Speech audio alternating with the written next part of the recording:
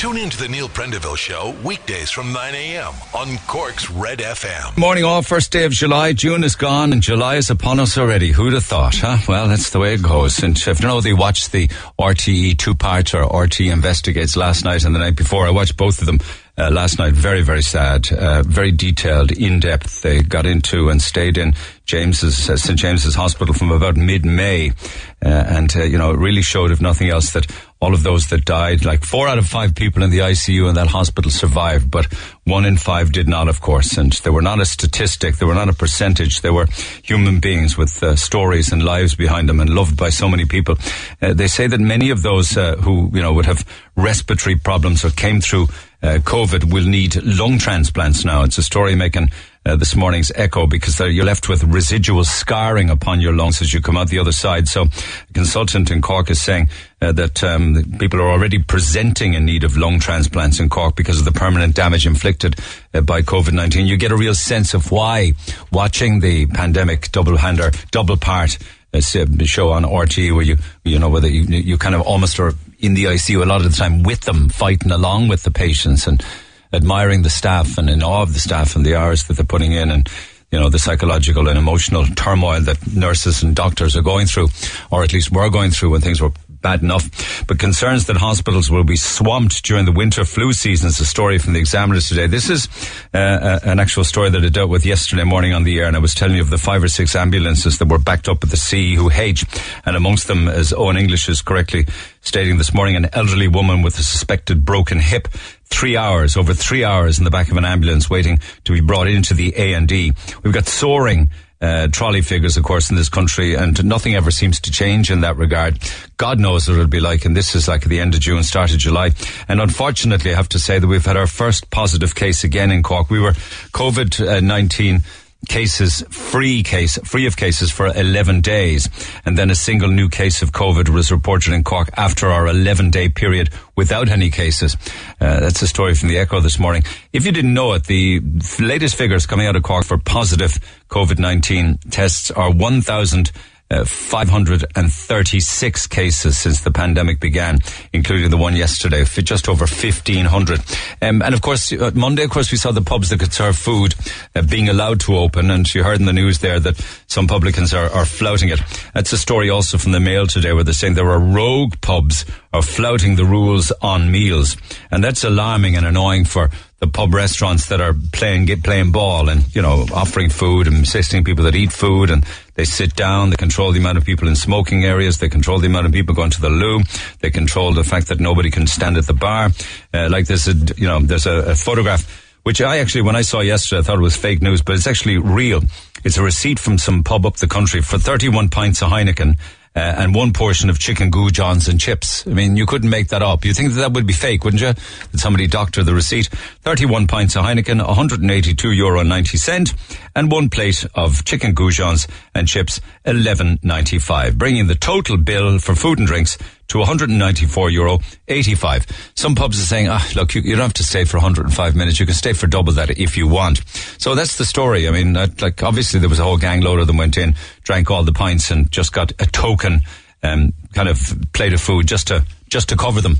I don't think you could share 1 chicken goujon and chips with all of those people. But lovely photographs in the Examiner and the Echo then of Cork City streets, particularly Princess Street, which is a roaring success, the on-street seating for the bars and restaurants on Princess Street. And as I heard earlier on this morning now, they're proposing to roll out that kind of a project in a lot of other Cork City streets. So all that's got to be good.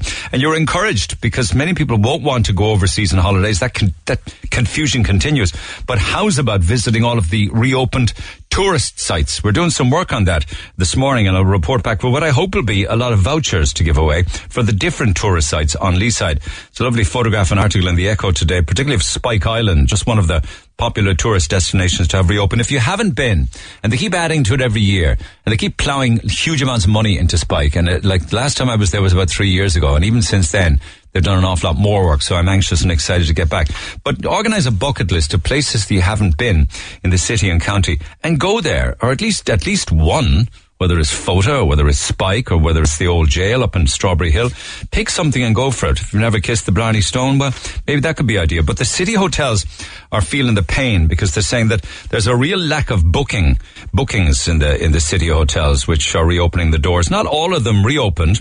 They're slow to some of them because they're just not seeing any bookings and can't really seem to drum up business. So if people don't want to come to Cork, why don't the hotels turn to Cork and start offering deals for Corkonians, slash their rates, come up with some overnights or weekends for families or for two people or partners who want to get away from the humdrum of life where they've been stuck indoors for 3 or 4 months, so they can have a change of scenery. I mean, you got to start thinking differently. If the city hotels are saying they can't drum up business, then you got to come up with a new model. Holiday Hell makes all of the papers, because you're not going to get refunds from Ryanair. You're not going to get refunds from Aer Lingus, but primarily Ryanair, who kickstart their flights all over Europe. Big flights, like 1,000 flights from today with regards to Ryanair all over Europe. But they won't give you your money back if you don't take a seat on the plane, and we've been dealing with that over the past couple of days, and some people are losing 1,500, 2 grand, 2,500. I even spoke to somebody yesterday who has to lose 2,700 because they can't get a refund and they can't get a voucher from Ryanair. But are we allowed to fly or not? Nobody seems to make their mind up on this. You got Tony Hoolan saying one thing, then you got Simon Coveney kicking for touch in the other hand and saying it's an issue for Micheál Martin. So I don't know what to make of all of this. We'll come back to it. But will they or won't they ban foreign travel? Well, they're unlikely, according to the Irish Times, because you literally can't close a country down economically. That would be suicide. But Cork Airport are calling for a lifting of the blanket 14-day quarantine rule. More on that in a few minutes' time. And then there's stories of the PSNI in Northern Ireland who are going to check videos and photographs of Sinn Féin members at a funeral there yesterday, where apart from Mary Lou McDonald, who seems to be in the photograph standing slightly further away from everybody else, all the other Sinn Féin members, and maybe to a lesser extent Jerry Adams, but everybody else then is literally up on top of each other. Like, what's the story? Like, why didn't they get a bit of cop on and realise, listen, of all of the people, we should be getting this right. There's a TV war going on between RTE and Virgin.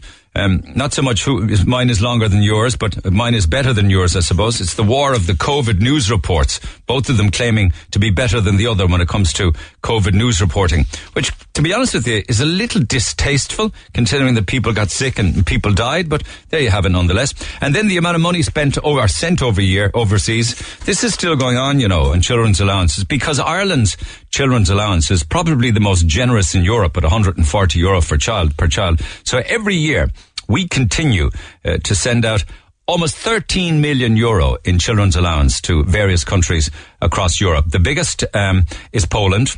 After that, the UK, followed then by countries like Lithuania, Croatia, Slovakia, Spain, countries like that, even places like Sweden and Luxembourg. We have a few people who have kids working here, I suppose, or living here, and kids overseas. But it's something in the region of over 7,500 children who don't live here get children's allowance, or at least their parents do. The children are back in their native country, and we're sending the children's allowance over. So that seems daft. I would have thought that the children's allowance, if it was being paid, would be paid at the rate that exists in the country where the child lives, but who do you know? Anyway, the papers also talked today of the Gardaí who've swooped on a solicitor's firm in Dublin for filing false injury claims. It's a story from the Mail this morning, and unfortunately, all that beautiful street art, we need to protect that. The ones that are particularly on the little boxes, the ESB boxes and the telecom boxes and things, you see them around, little boxes that change the traffic light systems. Somebody's going around defacing those, so we need to get a handle on it. And also, with regards to all of the women who before went overseas for terminations that no longer have to do so now, the numbers are in for terminations and abortions carried out in Ireland last year. And the figure for terminations, abortions in Ireland last year is 6,666. All of the sixes. And there are more sixes because in Cork last year there was 606 terminations and abortions, and it's a breakdown of the figures in the Mail today. There's lots more which will come back to throughout the course of the morning. We'll come pick it up. It's interesting that, talking about not reading the room. You see that yesterday. I actually saw it coming in just as it was going off the air, where Kanye West was congratulating his wife, Kim Kardashian. She's got something like 175 million fans on Instagram. So I think she's got a fashion range. She certainly has a cosmetic range, and she sells it to all of her fans. And she has now become a billionaire. And he was congratulating her, telling her what a wonderful woman she was. and that would have been seen by her 175 million fans, many of whom are now unemployed or have someone in their family who either got COVID-19 or died from the coronavirus in America. So I don't think it was an apt or a well-timed tweet, don't you? The Neil Prendeville Show. With Tesco, we'd like to ask all our customers to respect our dedicated times for our over 65s and family carers. All right, lines open. You can text 086 8104 106. And according to the latest figures coming out of America, and this is from Johns Hopkins University, they've had 10.5 million cases detected now worldwide, with 500,000 deaths. And in the US alone, nearly 128,000 people have died. I will come back to statistics throughout the course of the morning. But with regards to travel, and all of the confusion we've had over the past couple of days, and today's a big day of travel because today sees Ryanair's aircraft returning to the skies after 3 months in bigger numbers. At the height of the pandemic, Ryanair was operating like a skeleton service with just 20 routes each week. But now they've got 1,000 flights from today all over Europe. So they really are ramping it up. And there's a lot of different issues, right? One has to do with quarantining when you go on holidays and when you come back, or people who are coming over here on holidays, whether they should quarantine or not. People who are afraid to go on sun holidays and then not being able to get their money back. You got the skies are open, but you have the Department of Foreign Affairs recommending that people shouldn't travel. So there's quite an amount of confusion. Kevin Cullinan is the communications manager at Cork Airport, and he joins me by phone. Kevin, good morning. Good morning, Neil. Obviously, you've been following all of the different strands of this story lately, and the total amount of confusion. Like, I've been talking to people who have to forego 1,500, $2,000, $2,500. Like, for instance, Ryanair is saying we'd prefer to send the plane empty rather than give your money back. What's your take on all of this? I think everyone at this stage is asking for one thing, and that's clarity. There's been very confusing messages over the last 5 or 6 days.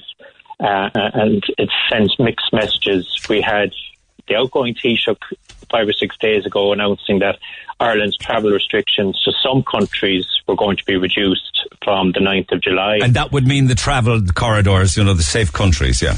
Exactly, that they were going to come up with a green list of countries on that date, and it would be possible then to travel to and from Ireland to those countries without the mandatory 14-day quarantine rules applying. And they were told that was going to be based on EU data, and we'd wait till next week, and that list would be provided, and that would give people clarity of where they could fly to and from over the next while. And then obviously things have become a little bit more muddled. Obviously Tony Holohan, the Chief Medical Officer, came out then advising people that he would prefer if they stayed at home this summer. But meanwhile, all of Europe's airlines have been gearing up for today, the 1st of July, because quite across mainland Europe, most restrictions are lifting today. And as you quite rightly say, Ryanair has 1,000 additional services operating today. We have an additional Naples flight with Ryanair starting up today. Let's have a look at Cork Airport today and tomorrow, shall we then? Go ahead. So today you have Air France are back operating their Paris service, which was suspended right throughout the pandemic. And then obviously, as I say, you have Ryanair coming back with a seasonal Naples service today. So there are only 4 departures from Cork Airport today. We'll have approximately about 300 passengers. But substantially more tomorrow. It will slightly ramp up, but it's marginal. I mean, on this day last year, we'd have had over 10,000 people flying before the pandemic hit us. At the moment, we're talking 200 to 300 passengers a day.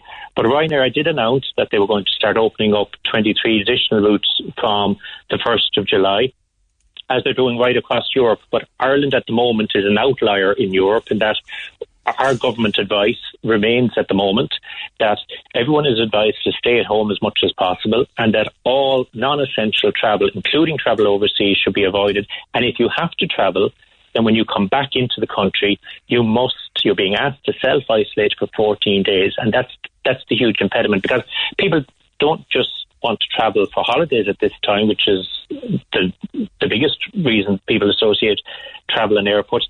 But there's also people that want to repatriate home. There's business people who want to start travelling again. We're getting queries daily from large multinationals in the region saying, we have an executive who wants to fly in for a business meeting for 2 days.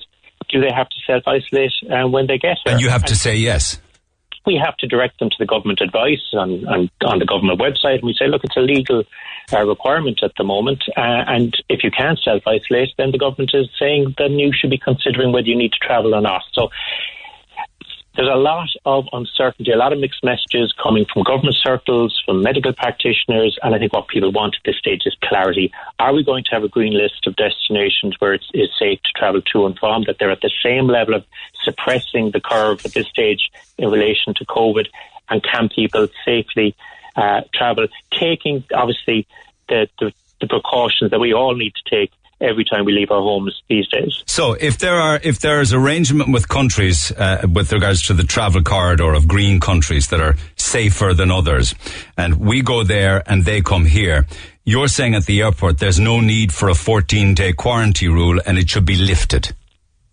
Well, what the experts are saying, if you're going to a jurisdiction that's at the same level of suppressing the curve, and we've done extremely well in the last number of months, and again, we're hearing anecdotally that the number of reported cases of COVID, particularly in Cork, are down to single figures at this stage. If you're turning to a similar area where the risk is the same as it would be at home, then if these air bubbles or air corridors are opened up, then you're as safe travelling there as you are, travelling within your own county. And we were expecting that list of countries to be published on the 9th of July. Yeah. Hopefully the new government have the same mindset as the outgoing government had. But as we've seen over the last 24 hours, multiple different sources sending very different messages. And everyone at this stage is just craving for clarity, particularly from the government on this. But the medics are saying, from Tony Holohan down, not all of them, but the general consensus is don't go on summer holidays for fear of bringing back COVID-19. I suppose what we're all trying to do here is balance risk, balance the public health risk and the economic risk. If we've done such a great job, which we seem to have done here, then it would make sense at this stage that we need to start trading again. We need to get economic activity. We need to get people back into jobs. We need tourists coming back in, fueling our hotels that are reopening, our restaurants that are reopening, our tourist attractions that are reopening. They can't just depend on the 4 million people in the Republic for business. Last year there was 10 million visitors came to Ireland. So do we expect then if there's an announcement... it's balancing the economy against health, you're saying. But if for instance, quarantine is abandoned on July 9th, are you expecting, or is the tourist industry in Ireland then expecting huge amounts of bookings from overseas because people know we can now go to Ireland and we don't have to quarantine for a fortnight? Are we expecting a spike in bookings from overseas tourism from July 9th? I think it's going to be a very, very gradual recovery. This has been a seismic shock. I don't think we've seen nothing like this in our lifetime. And when you read the history books, I don't think there's been anything like this since the previous World War. So it's going to be a very gradual recovery. And we're not expecting to see floodgates open on the 9th of July, but what we were expecting to see was this restricted list of countries where it would be permissible to travel to and from without the 14-day quarantine rule crudely applied to every destination in the world. Even the EU has opened up now additional countries from outside the EU where it's permissible to travel to. So this is being monitored, and it's a developing situation on a daily basis. But I think what everyone is craving for at this stage is, can we have some clear guidance so everyone can plan accordingly?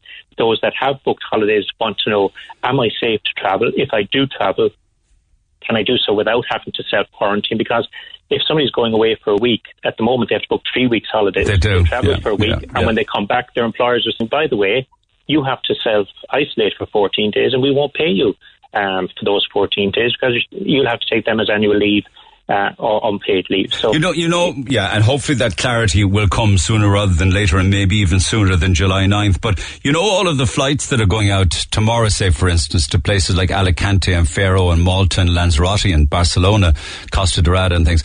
Like, do you think that they'll be only half full? That, I'm talking with an awful lot of people. This is a national story now where they talk of holiday hell, no refunds for cancelled trips, where people are afraid to go, but Ryanair predominantly won't give them their money back because the flights are there and their seats are on the planes.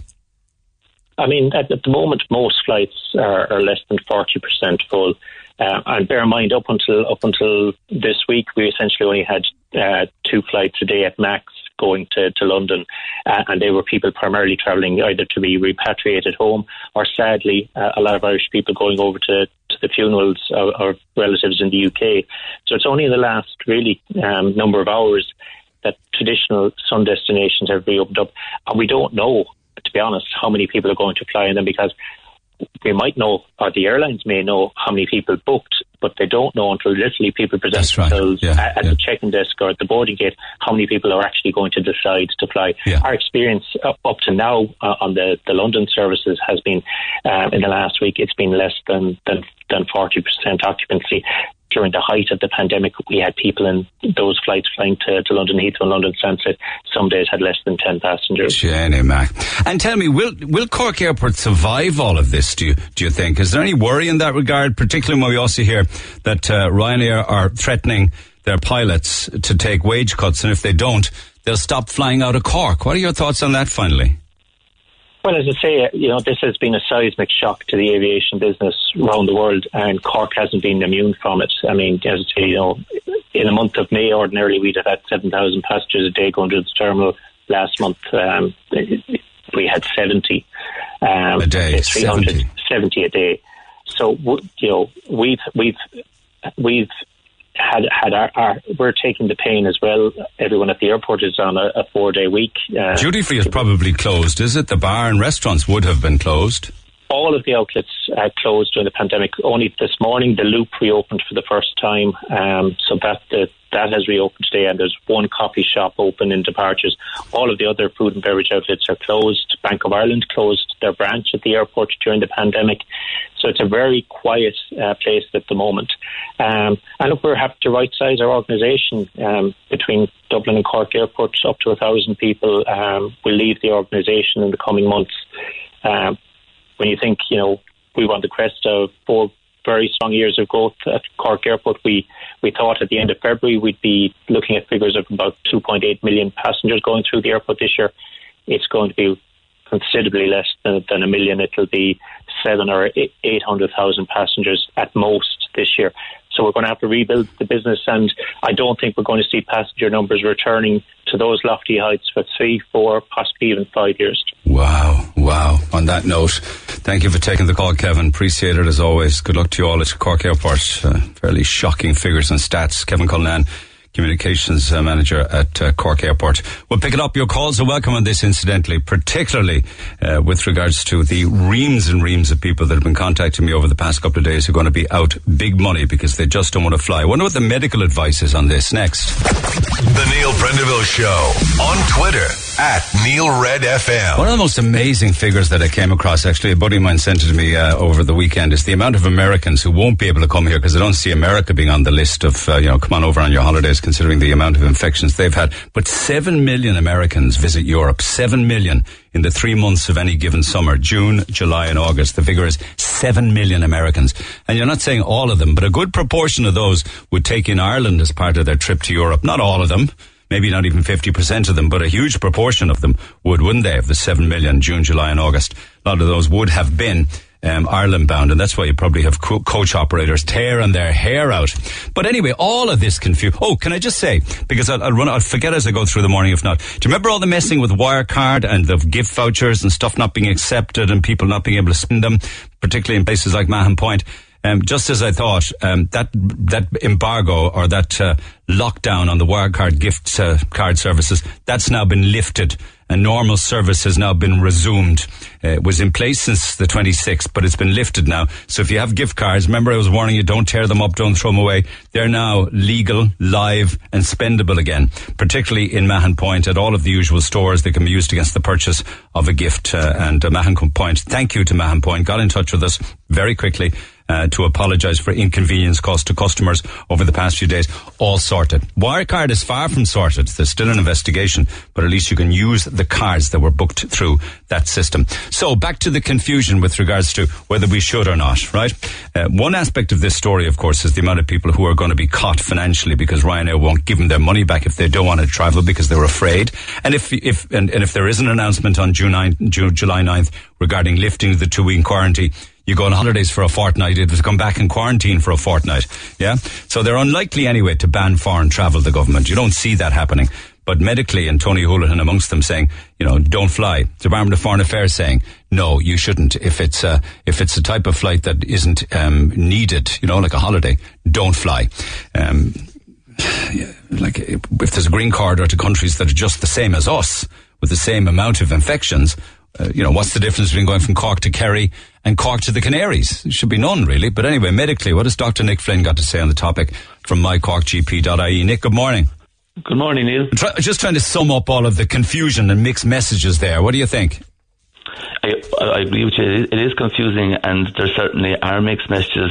And although we've done well, we have dealt with mixed messages around other issues such as masks over the last 12 weeks. Yeah. And I think it's important to just for people to remember that NEFA really is dealing with public health advice, and the government is trying to balance public health advice with what's going to be good for the economy. And in the end of the day, fortunately or unfortunately, we do need to have a functioning economy in order to pay for the health services, so that you can't pretend that the two aren't linked at all.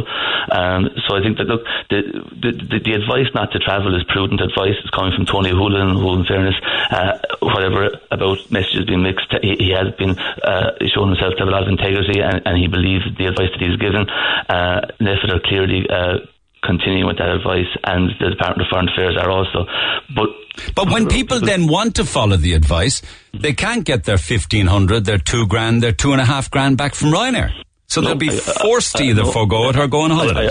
I agree with you. Like the people who have booked holidays and who have money down are being left with Hobson's choice, and it's very difficult. And that's why I think we do need some move on the advice or some move on the practice. And if you look at what's happening internationally, the 2-week quarantine, it's just not practical. It might work, not for everybody, but some people might be lucky that if they would go away for a week, they might be able to quarantine the family for 2 weeks so they come home. But even very few Irish people will be able to do that. And if you insist on 2 weeks quarantine on people entering the country, well, that's business travel and inbound tourism canned as well. So what's happening internationally, what other countries are looking at, are actually testing in airports. And Austria have done this, and they're doing it in Vienna. And I think that, look, it's something that should be certainly considered. There are now private labs in Dublin offering the swab test, the RNA test. And if you were to look at what's happening in Austria, if you were to offer that to inbound travellers where they're asked to I suppose, just quarantine in the airport for 4 to 6 hours while a test is pending, and a negative test you can leave. Unfortunately, then you have to have a process for dealing with a positive test. Okay, so that means somebody coming back from a fortnight's holiday back to Cork would be tested at Cork Airport? Yes. Right. Absolutely. Okay. I suppose it would have to be all inbound travellers, because it seems to me that that there's something missing in the debate when all we're talking about are like Cork families or Irish families going on holidays. Like if you stop that travel, look, fair enough. But what about inbound travel? And anecdotally, I'm told that there's lots of northern regs appearing in the border counties. People from the north are beginning to move and go on their summer holidays. So we have to remember that we've got a land border as well as we've got air and sea borders. So like we do need to have, I suppose, some joined up thinking on it. And I think that a blanket ban is not going to work. You're not going to be able to enforce it. I think in a case where you've got that advice that isn't regulation or that isn't enforceable, people will then decide, do their own risk assessment and make up their own mind about travelling. And again, what people need to bear in mind within that, once they've done their risk assessment, and things that they should look at is their own personal risk. So Neil, clearly we would still be saying to anybody who was in the cocooning group or the at-risk groups, when they absolutely shouldn't be travelling. Underlying medical conditions that would be affected radically by COVID. Yeah. Because I mean, if you're to get sick when you're away, whatever about being sick when you're at home, should be sick when you're away, you absolutely shouldn't. But they also then should look at the destination. So clearly you've got countries like, the UK, you wouldn't go and visit relatives in Leicester at the moment, you wouldn't go to the States, you probably wouldn't go to Sweden, but somebody might consider, and I'm talking about without regulation or without there being firm advice, a family might decide they will go to Greece, for example, And Greece had I hate using the term, but Greece had a good COVID-19, didn't they? Well, they seem to have, and you would perceive that the risk would be less going to Greece. And these are the decisions that families will have to make now when they're cancelling the trips without there being firm advice. And then the other thing that will inform the risk of a trip, Neil, would be what you're going to do when you get there.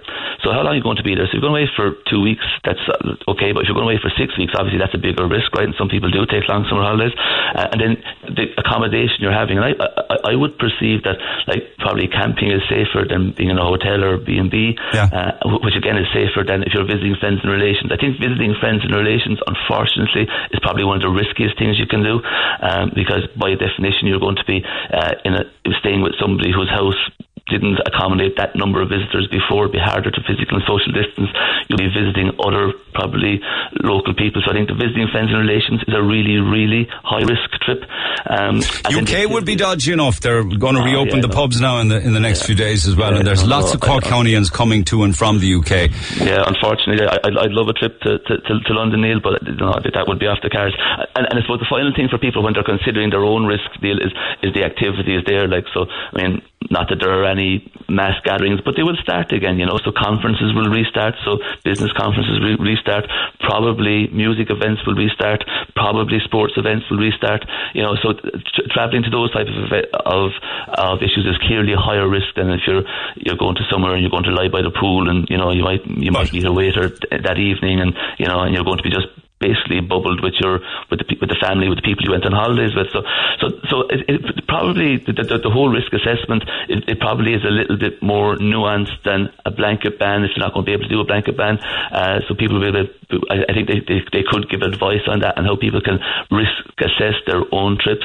And I think they also then should put a bit of thought into how people can come into the country safely, because it's not just Irish people going away and coming back. There's foreign tourists going to come in, there's business visitors going to come in, and if the 2-week quarantine stays there, all that travel will be canned, and there are other ways around it. Okay, but if they lift the 2-week quarantine as is expected, and they do give a list of countries that are like a green corridor between us and countries that are similar to us with numbers, and you don't have an underlying medical condition, would you say then it's okay to go on your 2 weeks holidays, even on a flight this week, anticipating an announcement on the 9th? I think then what you should do is, so if you're not a person at risk, and if the government has told you this is a green corridor country, and your assessment of the trips, so the things I talked about there, the length of the trip, the activities, and where you're staying, and your assessment of those. And the problem with that is that people's perception of risk is different, Neil, right? So some people won't climb a ladder in case they fall off. More people, including some Corkonians, have been at the top of Mount Everest. So people perceive risk differently. So what I think might be risky, and I might not warrant travel, somebody else with a lower perception of risk might say, I'm going to go to that rock concert. I'm going to, there's a conference there I can't miss. I'm going to go to that. So it is tricky. I think that the activities is an important part of a journey or of a trip when you're risk assessing. So it's a personal risk assessment that everybody must make, particularly bearing in mind where you're going and what you'll be doing when you're there. The other thing, though, I would say about it, Neil, is anybody who's travelling, my perception is that the transit is one of the tricky parts. So the flight itself, again, encourage everybody to mask up all of the time in the airport, on the plane, bring loads of alcohol gel, and really wash your hands as much as you can if you are going to make that trip. And then the final thing is that people should consider, I would say, Neil, is so having risk assess their trip and decide they're going to go, they also have to consider what happens if a member of the family becomes symptomatic when you're away. Like, are you going to be an irresponsible person who doesn't mention it, who puts that symptomatic person on a plane, puts another, maybe 200 people or 150 people at risk on the plane? Or are you going to have the wherewithal to stay for 2 weeks extra in your holidays until the quarantine period is over and travel back safely? Do you have the wherewithal and the means to pay for healthcare while you're away if you become sick? Will your travel insurance pay for hospitalisation for a COVID-related illness? Like, there's lots of other things that people need to consider. Like, on balance, Neil, I think that people should be very slow to go abroad, to be honest. But I think that, like, without there being official guidelines, I think for for healthcare professionals to say a blanket no is unhelpful. I think they need to explain the issues. But that's what everybody's waiting for, clarity with regards to the lifting of quarantine, clarity on the green corridors. Have a listen to this before I let you go. We had 1,736 deaths in the Republic since the beginning. Over 25,000 people tested positive. Of the 25,000 positive tests, 23,500 have fully recovered. And somebody said to me yesterday, Neil, you are so idiotic at times. Please try and get this into your brain. 0.5 of 1% of the population got infected with COVID-19. There is no consistency, no truth, and no leadership throughout this pandemic. What that text was saying, while criticizing me, don't have a problem with that, is saying that really COVID-19, in spite of what we saw on RT Investigates, and that was incredibly sad, it was, he or she is saying, it was a non-event in the scale of what's getting people sick and killing them. I think that's probably easy to be wise after the fact, phase one, Neil. So, and very important to say that, look, I think when that kind of analysis, that kind of commentary may have some meaningful, I suppose, merit, will be in 2 years' time, and we look back on how we've done then. Don't forget that those 1,700 deaths and the 25,000 confirmed cases, that was limited by the most severe lockdown, the most socially and economically restrictive measures that the country has ever seen. And when you were sitting down to have your Christmas dinner, or you were popping a bottle of bubbly on New Year's Eve, if somebody told you that there was every business in the country, bar essential services, was going to be closed for what was the guts of 10 weeks, and people weren't going to be travelling in and out of the country, that the hospitals were going to be reconfiguring all of their care. Yeah, I know. So that stat is only that way because of the action that was taken. No, absolutely. Okay. And I think it doesn't take into account what we had to do to do that, and as has been widely publicised over the last 2 or 3 weeks or 4 weeks since lockdown starts to be eased, we're now into personal responsibility. So the government probably don't have the opportunity or don't have the capacity to do what they did again. They did that to stop this, to give us all a chance to reflect. We all know now the importance of hand washing, social distancing, wearing a mask, not touching our face, cough etiquette, and it's up to us all to practice that as much as we can. And if we don't, we will be back in a winter of COVID, and it won't be pretty. So you are anticipating, like other medics, that there will be a second bout of this? Yes, 100%. I think that's where Tony... There will be 100%. Definite it'll be back, yeah? It will be back. And that's where Tony Hoolan is coming from this. We could go back into lockdown again. That he's afraid that we will have travel-related cases during the summer, which would be potentially avoidable, that will, and as our native COVID cases are increasing as the winter comes, which is probably likely to happen anyway, that we will also have that bumped by travel-related cases, making the situation at the start of the winter worse than it needs to be. I would suspect that's what he's afraid of. Okay. I just want to just before I let you go, I did getting lots of texts on this, but one has just caught my eye.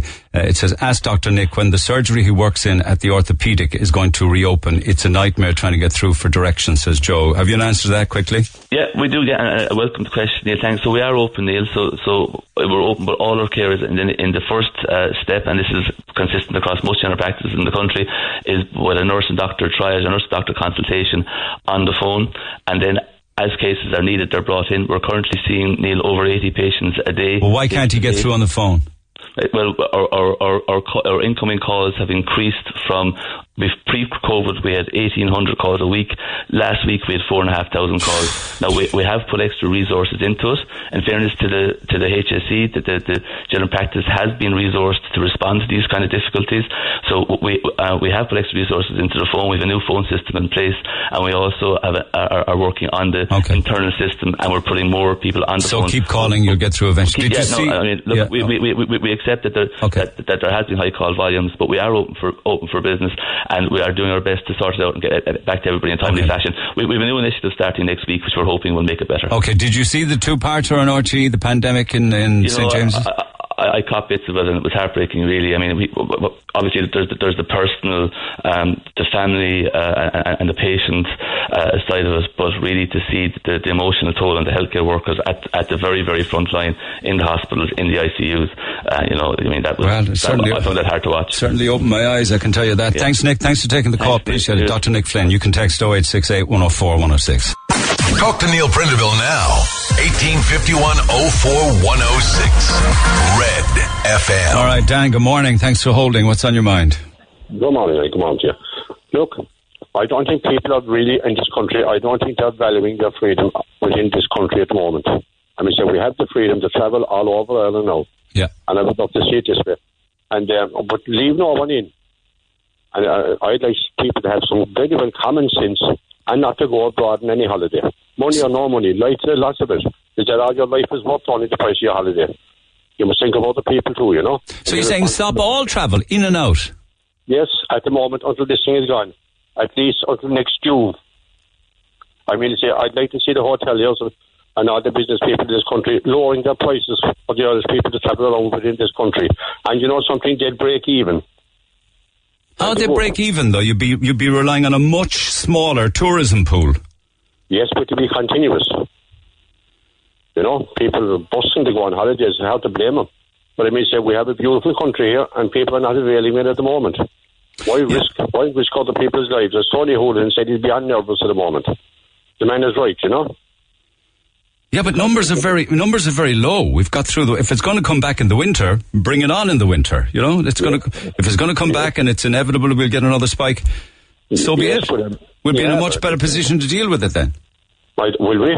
But I tell you the truth, we mightn't. There might be a bigger source than what we had already. You know, that's just a problem now. I agree with you that we have a beautiful country and we should all be exploring it more. But tourism into Ireland is huge. It's huge economic importance. I mean, all the publicans, including Ryanair, Michael Ryan, all them, they'll be all looking very sheepish when there is a big wave the next time. So close all borders until at least next summer. What did you see on CNN? Because I would have thought that... Oh, yeah. Go ahead. I didn't see Ireland. There's about 13 or 15 countries listed where the Americans can't travel to. And Ireland is none of it. As tourists? Oh, yes, and that's wrong. Yeah, but they're not going to be travelling anyway. They're not coming to Ireland, they're just not. Oh, they will, of course. Where else are they going to go? This summer? Yes, guaranteed. I mean, is there such a thing as common sense? Do people have such a thing as common sense? Like, it's all jumping up in holiday, jumping up in the I can go abroad, I can go on holiday. But you see, when they come back, there's no such thing as isolation. It's only your word. They should be put into a certain quarter for 2 weeks and tested. This is where another problem is lying. Yeah, how many people actually are following the current quarantining for 2 weeks anyway? They're not. It's impossible. Okay, thank you for that. Much obliged. 1-850-104-106. You can text 086-8104-106. Cork Airport getting busier as Ryanair resumes operations today and even more flights tomorrow. But the figures and the stats on Cork Airport by comparison to last year and what they were expecting this year should have been, I mean, it's just absolutely devastating. And, of course, we have the old COVID parties going on. I'll have an update from the College Road after 10 o'clock. But remember, I was talking to you and we posted a video and blurred out the faces of 69 young people, 69, trooping out of a 3-bedroom semi-terraced house. Not semi, it was a terrace house. Big, huge party in there. 3 members of the Gardaí came along and turfed them all out. I mean, it was just bizarre to see that so many people could get into a small house. But there's just no cop on. There's a COVID party going on down in Kerry at the moment. It's gone on for over a week, I've been told about it. Screaming and roaring every night. Apparently it's like 30 or 40 of them came down from Dublin. And they are just going full belt, night after night after night. I was asking the lads, how can they continue to do it? Maybe they just got youth on their side. Why aren't they sick after a night or two?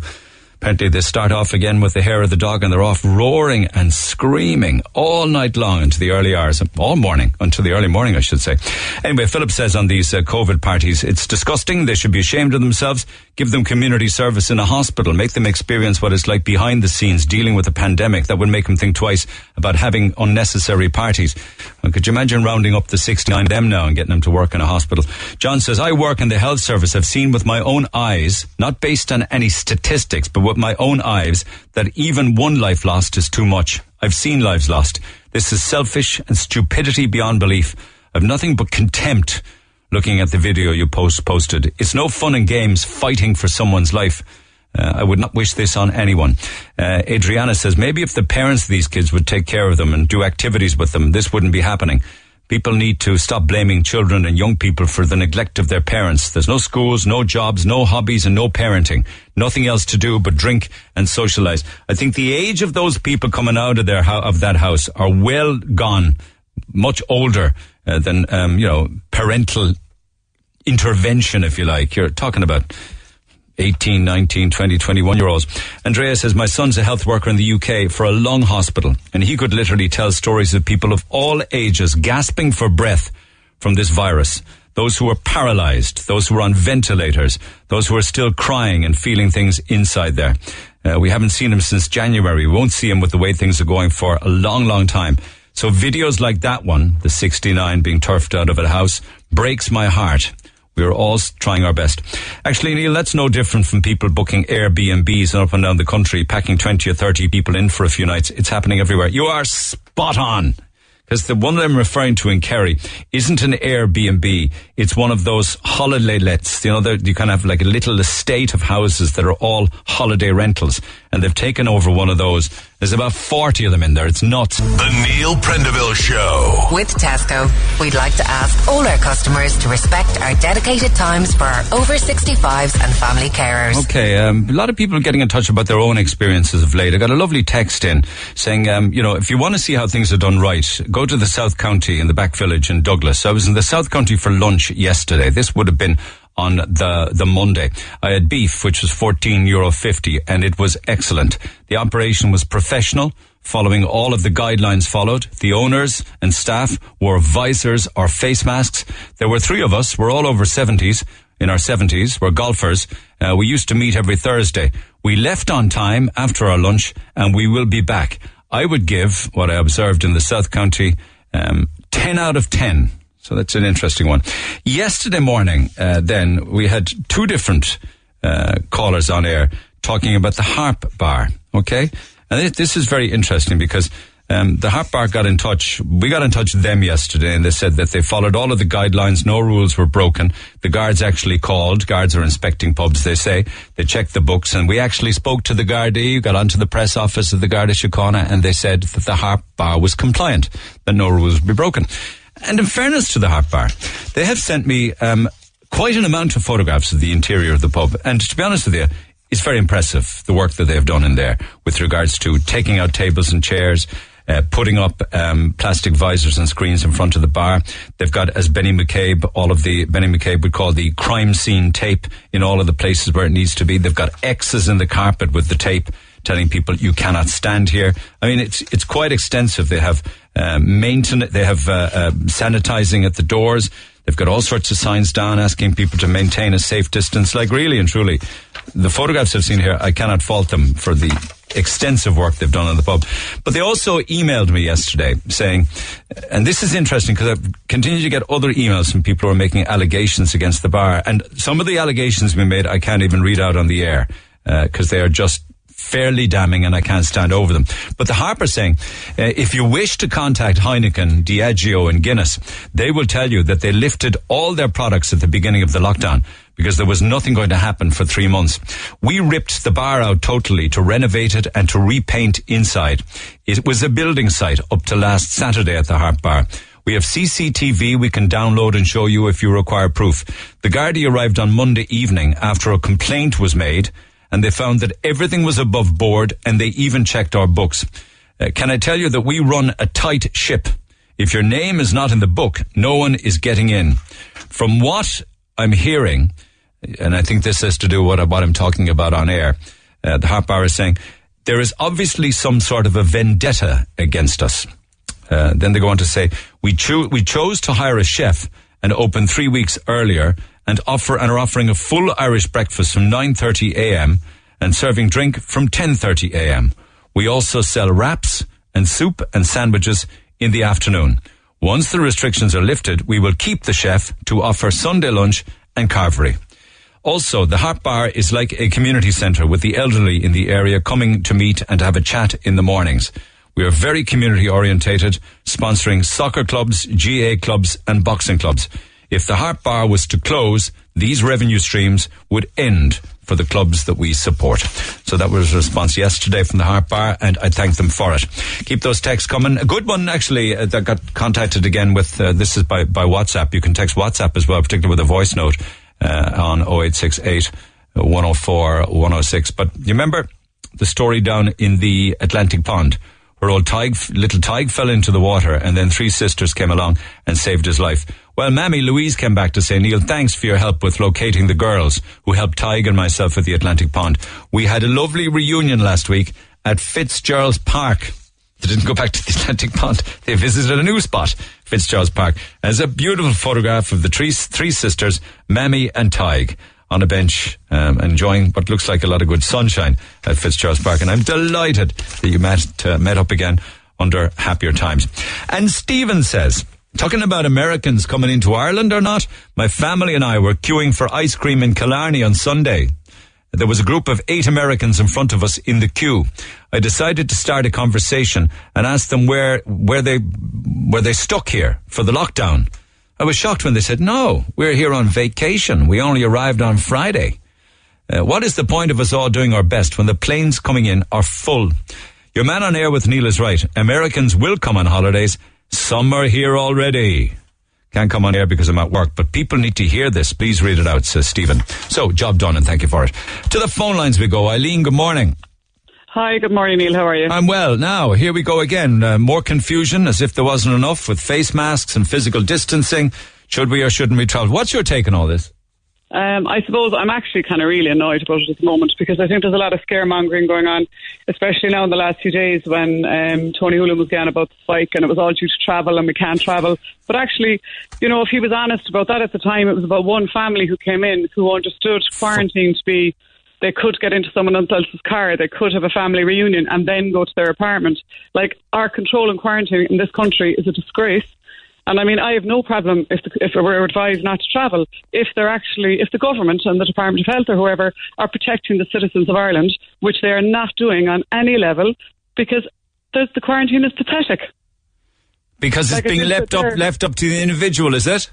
But it's ridiculous, Neil. Yeah, we would, and actually, if you read up on it, it says that when you are quarantined, you can go out and do your shop if you have to, and it would be, you know, we'd advise you to stay away from public transport. I mean, you go to the likes of Budapest and someone visits you every day. They visit you every day. What? If you're quarantining or if you have COVID-19, which? Oh no, if you're quarantining.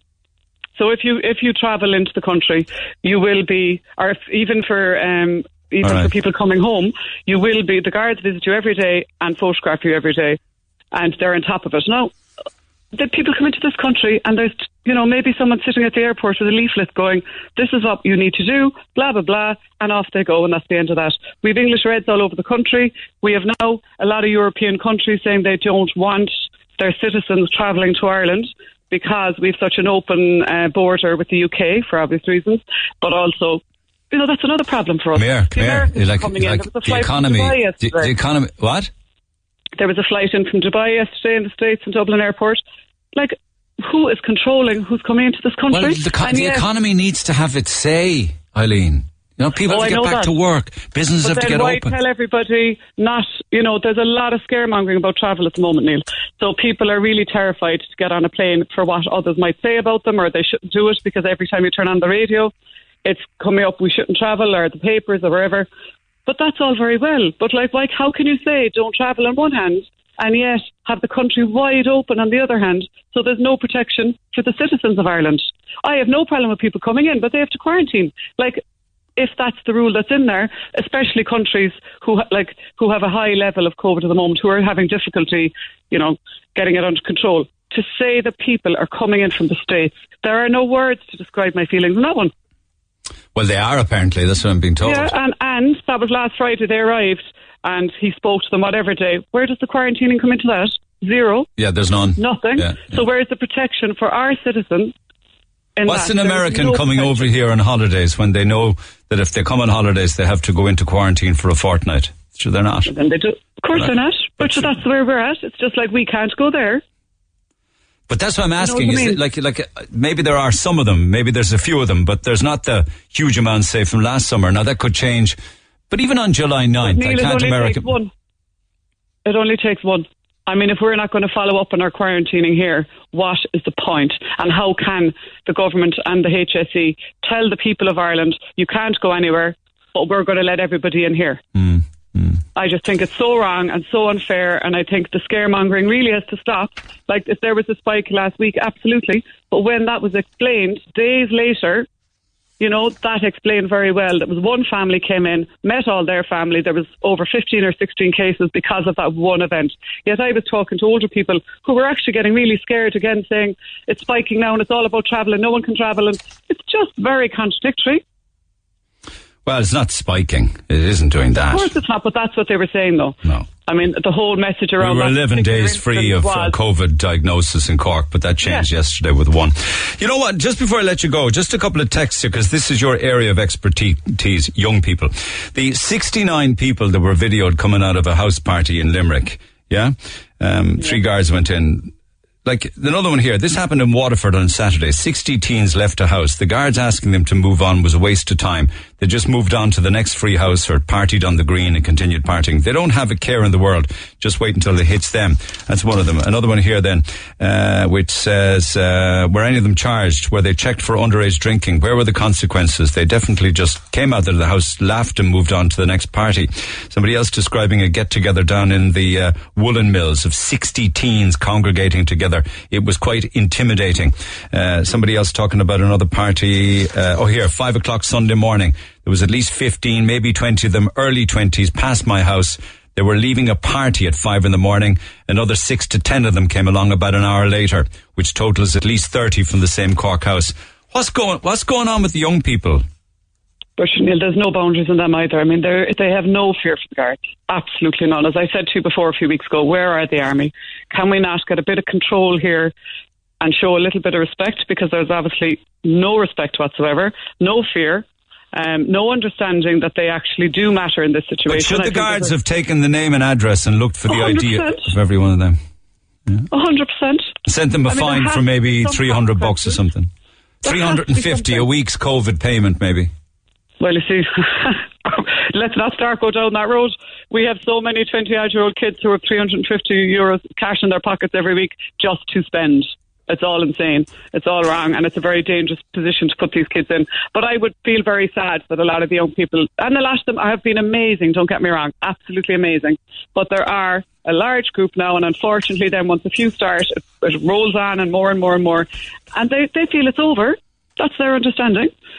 It's over because they are running, the parties are going on left, right, centre in every city of the country. Okay. And if somebody doesn't show them that there are consequences to their actions, this is only going to get worse. Appreciate that. As always, Eileen Halley from Jumpstart Your Confidence. Jen says it's going on all over the place. 2 Saturdays ago, I had to ring the guards in Douglas. Me, my husband and 2 girls had pulled into the woolen mills to pick up dinner. And a gang of about 60, I hope you weren't clamped in there when you went in to pick up dinner, but anyway, a group of about 60 of them were congregated together. It was quite intimidating. We took out the phone to order our food in the car when all of a sudden a circle formed and 2 boys started beating the heads off each other, with all of the others just standing around clapping and cheering. I got such a fright, I laid on the horn, as did another driver near me. They simply stopped fighting, and like zombies, the circle broke up, but the teens stayed where they were. They didn't even look in the direction of my car or the other car, who had beeped as well. They weren't at all put out by this. I was so upset, as were my little girls. We phoned the Gardaí straight away. Needless to say, we didn't get dinner that night. These kids are our future, are they? And they're a complete disgrace. Their parents must be either unbelievably stupid, or if they don't know what their delinquents are up to, perhaps they don't care. And I fear it's probably the latter. Thanks for that. Leanna says the 2-story house that you're referring to with 69 young people coming out of it, they could easily have been physically distancing in there. It was a 2-story house after all. I despair, I just give up. Carmel, good morning. Good morning, Neil. How are you? I'm good. Tell me about your cruise. About my cruise now, Neil, there's people on the radio there, and not one person mentioned about holiday insurance, about how they fix with the holiday insurance. And I was here, and I got a present for a cruise for my birthday. Okay, it's not a great phone line now. Just move around a little bit. Yeah, move around a little bit. I got the present of the cruise for my birthday, and I thought it was a lovely surprise. Yeah. And I was here, and Leo, it's an old Taoiseach, he lifted the pains on the 1st of July and never lifted the borders. He should have lifted the borders and the flights together. When you say borders, what are you talking about? Like quarantining? The quarantine. Yeah. And next thing is, I was here and I was up to the 90s. I nearly was packing up because it was a gift I got, and I didn't want my money back because I won't take back a gift off someone. And I was saying, what will I do? So I said, I took out holiday insurance in February. And we were there, and I phoned them, and I explained my case. I said to them, I'm here, and I'm up to the 90s. I got the present of a cruise. I don't know what's happening, because the health service, Mr. Houlihan is saying, advising us not to go, and the Taoiseach is after opening the flights. So she said, you go by your head of your country. The Taoiseach is the person. As long as the Taoiseach says it's up to yourself to travel, he's leaving it up to us, and the insurance bill will leave it up to me. If I want to go in August, the cruises are supposed to be back. I don't know. And it's up to me to decide to go on my cruise. If I go on my cruise, my holiday insurance will cover me fully. For what? Sickness, is it? Yes, and if I have the coronavirus, hopefully never I will get it, or I'm nervous of it, and hopefully after last night, it was desperate, and the night before, but if I get sick on this shit, I will be, because my insurance was out before the corona. Okay, so your insurance will cover you, but that's of little... if you had out before the corona virus. If you took out the insurance before corona, but that's of no consolation to you if you die. Oh, I know that, Neil. No, but up to the 28th of March, the insurance decided we're not covering the coronavirus anymore. And now, if I go, I would like to go, but that was my dream all my life, to be on the cruise. Now, Neil, if Micheál Martin turns around and says there's no one going on a cruise, whatever, about any other place, but Micheál Martin will have to come out and tell me I'm advising them not to go. And then will the insurance company give you back your money?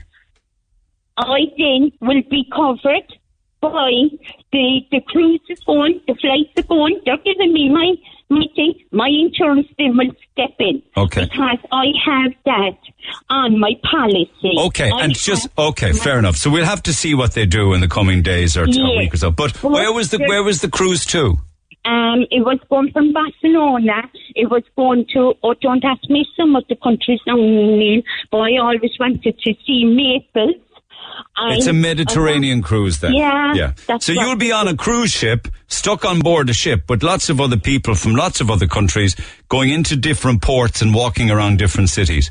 Yes. Are you not worried about that? Micheál Martin, the Taoiseach, not the health service, no one. Micheál Martin will have to come out and tell me you're cruising going this year. Whatever about next year. Now, it'd be up to me then to try to go into my travelling agency and ask them. I would not give back my cruise present. I will go in and try to move my to another date. Holiday place agency and ask them, would they do me a favour, try to postpone it till next year. Well, I wouldn't want to be on a cruise ship now. No, I wouldn't dare tonight. I would not like to be on a cruise ship. Yeah. And where it went wrong in the holidays was the flight and the thing one moved. That was fine. Then a week later, Mr. Houlihan came out advising they're not going by the health service. They're going to by the Taoiseach. Okay, we'll see what he has to say. Fair enough. Okay. It's fair enough if the Taoiseach is running us and running the country. Okay, we'll wait and see. All right, come back to me when you have some more clarification as to whether you travel. I can sing my policy, or it's down on my policy. It all depends on the government. Government. All right. Okay. Thanks for that, Carmel. Mediterranean cruise. I mean, if you were getting on board one today, you probably wouldn't want to go because you don't know who are the other people picking up in different ports, and you'd be walking around different parts of Europe, and it's different if you go on a holiday for a fortnight and you pick your own spots and you stay there, or you stay on the beach, or you're by the pool, or you're segregated in your hotel. But I think cruise ships and moving around like that, dodgy enough. Have these kids any parents? The ones in the videos, the young ones wearing half nothing? Well, that's pretty normal now. That's the style and the fashion that they wear. You can't stop fashion. What they need is a good kick up the backside. The guard should have rounded them all up in the back of paddy wagons and escorted them all home and fined the parents. 69 kids, let's say 70. How many would you get into a paddy wagon? I suppose you might get 6. You need 10 paddy wagons anyway. This is our future. No brain cells between the lot of them. I think to a large extent they just felt, many of them, and certainly at this point in time, that it's all over or it had nothing to do with them. Calls are open, or calls are welcome, 1-850-104-106. You can text 086-8104-106. Mind you, Owen says, isn't it true that 50 people are allowed indoors now? Isn't that permitted? There wasn't much more people than that in the house in the video. 50 people indoors, yeah, but not in a 3-bedroom terraced house, I think. No, that's not the way it should be. It's okay to have thousands of people walking the streets in protest, but a house party of 30 people is a big no-no. Fair enough, it wasn't 30. It was over double that. Back after the break. This is the Neil Prendeville Show. Tweet the show at NeilRedFM. 104 to 106 Red FM. Owen says, leave the kids have their party. They're going to starve to death anyway when the government stops the COVID payments in August, and when there's a massive section of their parents who haven't got work to go back to. They'll have no money then. Tony says this kind of carry on is happening all over the south side, particularly on Barrack Street, on a daily basis. Declan Corbett has Corbett Court Hotel, a restaurant and a good spot for a breakfast. Joins me by phone. Declan, good morning. Good morning, Niall. Firstly, how's business been since you reopened? With certainly your seating has reduced, right? Yeah, it's quite good, Niall. We opened 2 days ago, and you must remember, we would, in the Corbett Court in Kilworth, we would have 340 seats normally. So we're now down to 155 seats. And they said the Corbett Court in Ballyhay would have maybe 330 seats. We're down now to maybe 150 there. So, this has done terrible damage to restaurants, boutiques, barbers, everything. We're all suffering because... Have you put 2 meters between the tables then, is it? Oh, yeah, I have, Niall. A good 2 meters, I have. At least I can afford to do that because we have the space. Some aren't, though. Some are leaving it at a metre. Are you aware of that? I'm aware of that now, yeah, but at least we can do that, and I feel that if we leave it at a metre, people are fearful at the moment now. Are they fearful coming in then? Do they have a look around? Are they kind of apprehensive? Yeah, say, we'd have got loads of phone calls in the last 2 days now, and I tell you the phone calls, how long can we stay? Is it just 105 minutes? We've been asked many times, is it 2 metres? We've been asked loads of times, if 4 of us comes in, does 3 of us have to stay in the car? Do we have to book a table? Now, we tell everybody, listen, our restaurants are very big, you don't need to book a table, just come straight in and we'll give you the good service we always give you. There is absolutely no problem. So that's a silly thing to ask you. If 4 of us come, do 3 have to stay in the car? No, it's not, Niall, and I'll tell you why. They're being given mixed messages. And I blame one person for that, and one person only, and that's the Chief Medical Officer, Tony Holohan. Niall, it's beggars belief how Tony Holohan is left in his job so long. This guy wouldn't run a duck house. What he's going to do is, if Tony Holohan is left in his job any longer, Niall, the whole country is going to be shut down. Now, I'm friendly with Rehal Martin because he's a good customer at the Corbett Court. I tried his office several times yesterday, but I can understand. He was too busy to come on the phone and talk to me. And what I was going to say to Mihal is, Mihal, please, for the sake of the country, I want you to get up to Dublin today and sack Tony Holohan. He has the country destroyed. And I tell you why, Niall. Last February, the dogs in the street knew the problem was in Italy. And there was one good thing done. They stopped the match between Ireland and Italy. But what did Tony Holohan do then? He allowed 3,000 Italians to come in to Temple Bar the following weekend and spread the virus all over Dublin. Now, he done worse than that. Then everybody knew. It was so obvious when the Cheltenham Racing Festival was on. He allowed 20,000 Irish people to go out to Cheltenham. They have subsequently said, I don't know how they know this, but they've subsequently said that Cheltenham and those that travelled did not in any way impact the COVID numbers in Ireland. No, that is not true. That is not true, Niall, because I have looked at evidence. the biggest problem with the Cheltenham in particular was in places like Meath and Kildare. There was 3 pubs in particular that was very badly hit. So yes, they brought back thousands of cases. But Niall, the Italian flights should have been stopped at an early stage. Now, Leo and Harris made a statement very earlier on that they were totally dependent on Tony Holohan, the chief medical officer. Yeah. No, that was a mistake. No, same in the UK. All countries follow their medical officers. You have to follow medical advice, people who are trained in the area. You can't have a politician making a call on medical matters. Exactly. So this guy is not up to it. He's not capable of this job. And what I was going to say to Micheál Martin... Well, last time I checked, it was Dr. Tony Holohan. Not, I accept that Leo Varadkar's a GP, but I'm assuming that Tony Holohan in many areas did a good job with regards to locking us down. He done a good job. What he done locking us down is and destroying the country. That's the good job he done now. You take it. He bolted the door when the horse had left the stable. That's what he done. If he acted when he should have, Tony Holohan in the month of February, that's when he should have acted. But he didn't. He was asleep at the wheel. So Niall, what has happened now was, like, as I said, we're down to half our seats. You take it boutiques. You take it barbers. Take it everything. They're so badly hit, Niall. Would you usually have a lot of tour buses and coaches arriving? Yeah, we're not going to have them no more, Niall, for this year. We're not going to have the matches. You know, no, it's no other restaurant going to have matches. Say, okay, in Corbett Court, you always have the you know, from Turles and all that. We won't have them this year. But Niall, it's just the mixed messages that this. No, sure, I know. The travel messages are very mixed. Yeah. But Niall, you know, you said there about people asking these small questions. He's sending out mixed. I'll give you one example. He's sending out mixed messages every day of the week. Like what he done was take it to boutiques now, and I know loads of boutiques, and we probably have the best boutiques in Ireland, in Cork and Fermoy and Mitchelstown and Charleville. But just take it. What he done was he allowed, say, the likes of Dunn stores to sell drapery, to sell clothes. Yeah. So people could walk into Dunn stores, they could buy anything they want. All the local boutiques spend thousands for Mother's Day, for communes, confirmations. They're left with all these. That's right. Yeah. You know, I could never understand that, why the bigger multiples were able to sell all sorts of different department clothing and footwear and kitchenware and everything, while those that specifically sold those in smaller establishments had to close. Maybe it had to do with space to move around in the bigger businesses, you know? But it's the same story again, Niall. The big business is always helped, not the small business. Take it flower shops, Niall, and garden centres, right? They had to close. And Dunn stores, all the supermarkets was allowed to sell all their flowers, which was totally wrong. Yeah. And if you go in, I challenge anybody in County Cork today, Niall, to walk into any supermarket, and you know the sprays they have at the door, they're supposed to be 70% alcohol. That's the only thing that will kill this virus, if you have it in your hands. There isn't one supermarket in County Cork today that has them at the door. What they have is at the door is cheap kitchen spray that would absolutely kill nothing. Like the gel every restaurant has to have, and we have, and every boutique and every barber has, is a 70-75% alcohol gel. I mean, I found it incredible. I went into Woody's there last week, and the sanitizer that you push at the front door had a sign on it saying out of order. I just couldn't believe that could be allowed to happen.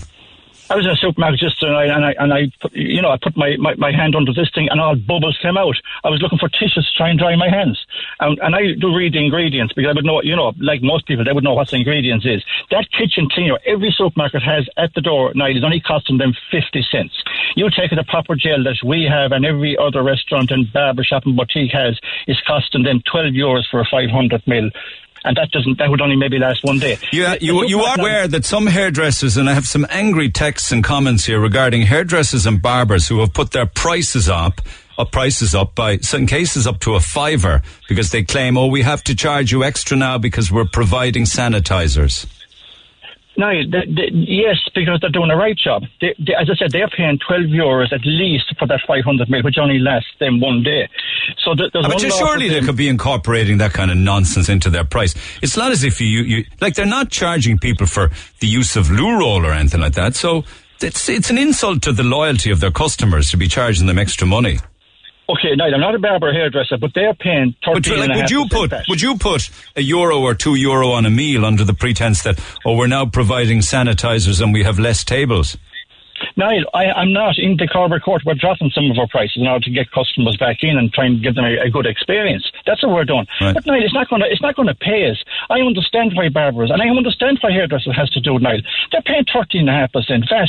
That is bloody lunacy, and they've got nothing from the government. You take it, Niall. We were promised a grant of up to €10,000 from the county council, right? Yeah. We didn't get that, but I got a phone call 2 weeks ago from a member of the county council saying, you've applied for the grant. I said, that's right. When are we going to get the cheque? And he said, will you do me a favour? I said, what favour? When you get the cheque, will you mind paying your rate bill?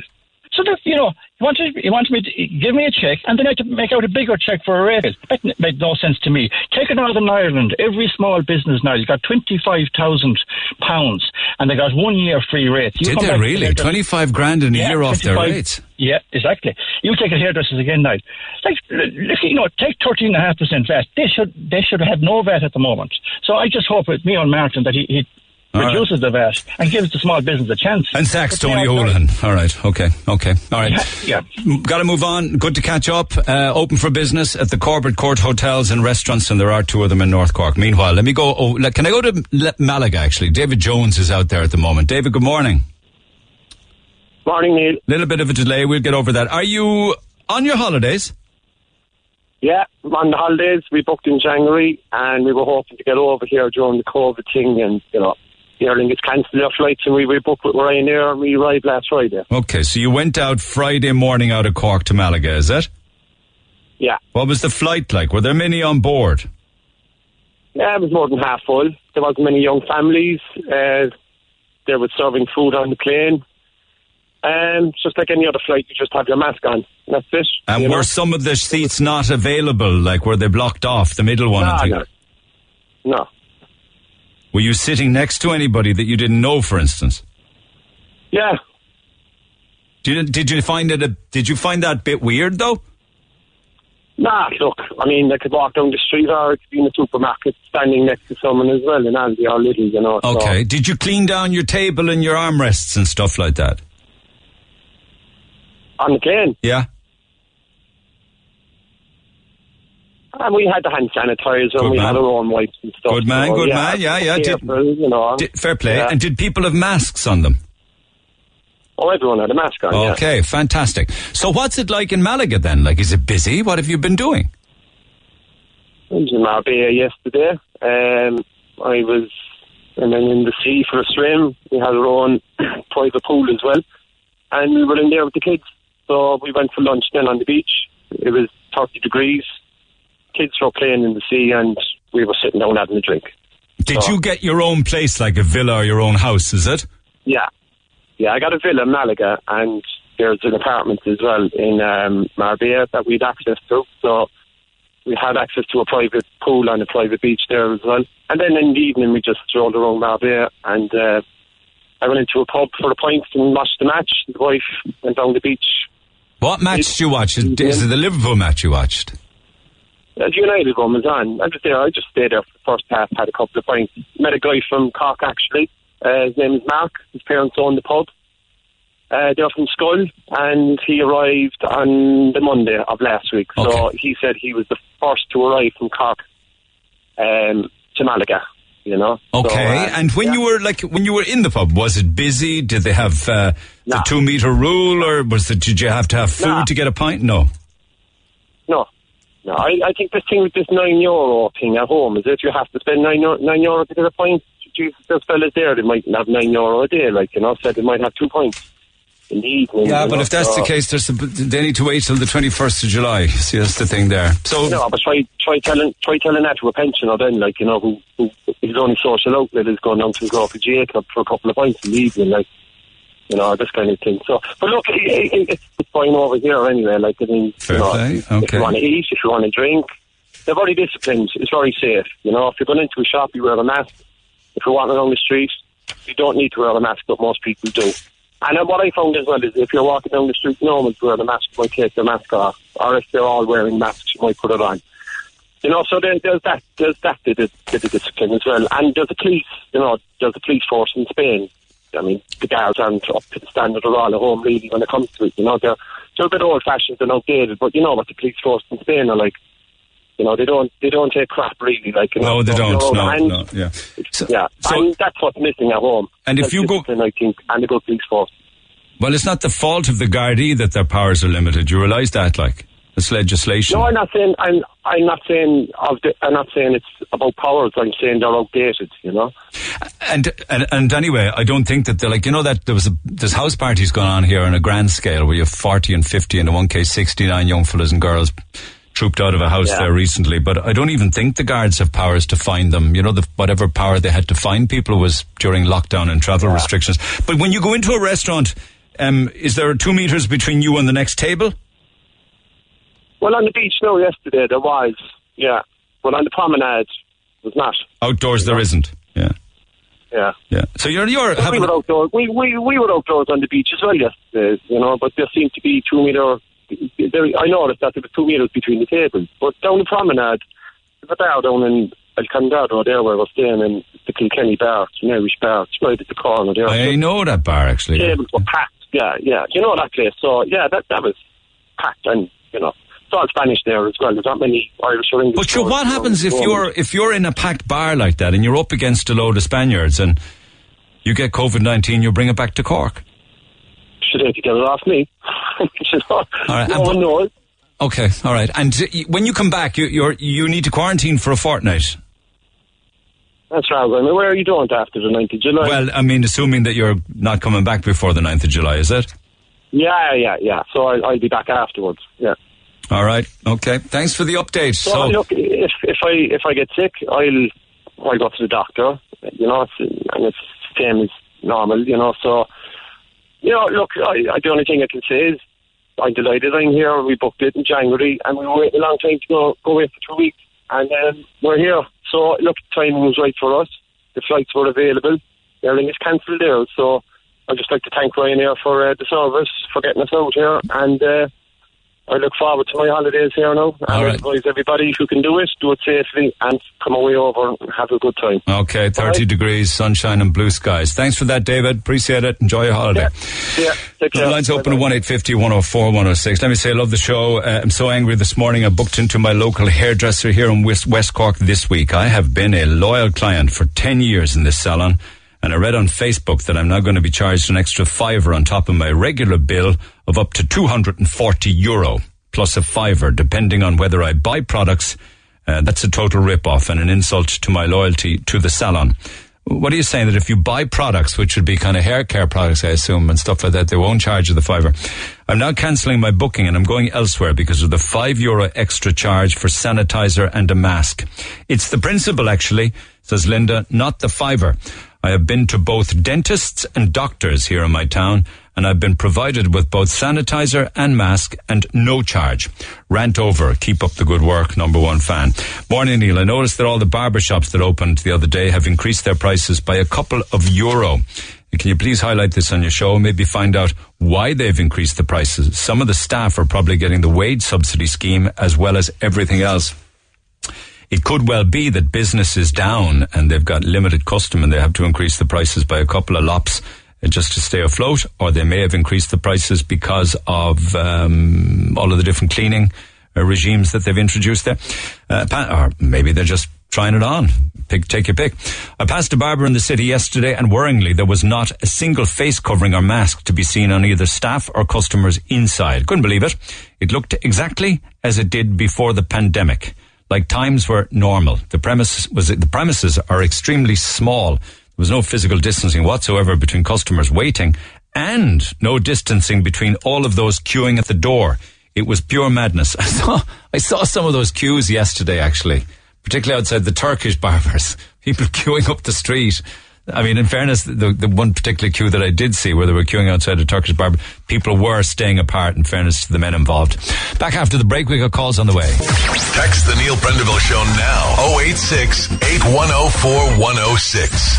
Red FM. I'm just referencing the guards there and the Spanish police in the last conversation, but there is a court report in the Echo this morning, and I like to see this, and I like to see judges get tough on stuff like this, where the Gardaí who were verbally abused and called pigs by a teenager who got aggressive with them near his home was yesterday jailed for a total of 4 months for this and for other crimes.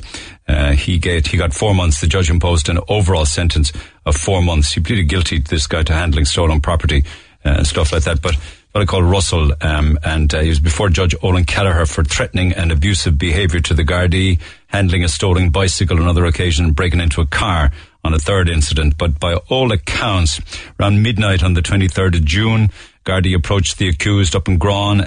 He was drunk and a danger. The guard involved, Sergeant Davis, said Russell shouted, "F off, pigs, and leave me alone." He then tried to run away from Gardaí, staggering into 2 parked cars. But bit more respect for the Garda Síochána, I think, don't you agree? And then the best story of them all, though, that I've seen all day long, and I didn't get to this earlier, is a beautiful article by Sarah Horgan in the Echo today. A great friend of the programme and a person that I would like to be able to call a friend, because I visited her recently some years back with Finbar Wright, and we had a great old time of it. And all the neighbours came in and we had tea and cake and a sing-song. I'm talking about Mary McGrath, who recently had her 104th birthday, and I wished her a happy birthday at the time. Well, yesterday, 104-year-old Mary McGrath had her first social outing since the arrival of the coronavirus last March. And where did she go? Only to the Model Farm Bar and Bistro. Not too far from where I'm sitting right now, a good spot. At 104 years of age, in she went for a spot of lunch. Needs no glasses to read the menu. And says she, when she was in there, the beef in here is absolutely lovely. And despite her impressive vintage, she was able to read without glasses and had a beautiful lunch. And Danny and Geraldine apparently were there as well, 2 friends of hers, right?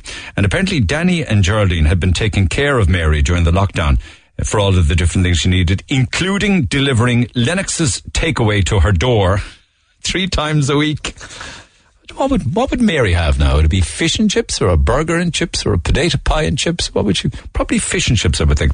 Despite, her lunch yesterday, her life is super duper. In spite of the last 3 months, she took COVID-19 in her stride. And I remember talking to her way back in the day, and the Examiner, or the Echo article talks about it, that she worked in Jennings Lemonade Company for years and years. And she loved the bicycle. She would jump up on her bike and she'd cycle for hours and hours. She said, on my 104th birthday, the Gardaí came to visit me and one of them brought a cake. I think it's a lovely story. Wonderful Barrack Street woman who got out to the Model Farm Bar and Bistro yesterday and was welcomed there with lunch and a bouquet of roses. And she celebrated her first pub lunch since the easing of restrictions at 104. She's taken it all and takes life in her stride. It's a beautiful article, and I'm delighted to see that she got out yesterday and was treated to a lovely, lovely lunch. So, morning to you, Mary. Don't know whether you're listening or not, but I hope you are. Lines are open at 1-850-104-106. Text 086-8104-106. And we'll plough on between now and midday. Let's go back to the phone line, shall we? Des, good morning. Hey, good morning to you, Nick. The ferries coming in, these aren't cruise ships, sure they're not? No, these are daily ferries that are coming into Dublin, 8 per day, to and from the UK. Not a great line, okay, so that's the free access that the UK has to Ireland, right? Yes, but as well as that, there are ferries coming in from France and coming in from Spain, and these are leaving people freely into this country. Now, we're now talking every minute and hour of the day about flights. Flights bring in a limited amount. A ferry can bring in, each ferry could bring in 1,000 passengers to 1,500 passengers per day, to and from. And now the position... So that's upwards of 10,000 if they're full, I suppose. Exactly. Well, they gave some figures yesterday. Last month there were 34,000 entered Ireland. And they didn't come in by plane. Give me that stat again. 34,000 people, what? Came in to this country. 34,000 came in from this on a weekly basis. Once a week, there's over 34,000 people coming into Ireland. Exactly. On boats and planes. Well, I'm not talking about planes now. I'm talking about boats only. Planes, okay. They're limited. 34,000 are coming in on ferries every week. That's right. Wow. And the position is that Mr. Houlihan is never referring to the ferries. The government are never referring to the ferries. And this is free for all. Now, remember, we have ferries coming into Belfast, and those passengers, half of them could be coming over the border into Ireland. And do you think that they're coming here to holiday, not necessarily that they might have caravans and camper vans? They're coming in on business as well. And, trade people in particular, coming in with trade units and all that sort of thing. Like, there are tourists here. I mean, I had some dinner down in Portmagee on Monday night, and I was sitting 2, maybe 3 meters away from a Spanish family, husband, wife, and 2 small children. That's right, but you even go down to West Cork and see how many people are there from Dublin, and also visitors to Scull and Barleycove and all these. But they're allowed to be here from Dublin. That's okay. No, but there are people from the UK as well. Okay. Like most of the properties English-owned properties down in West Cork, the residents are there.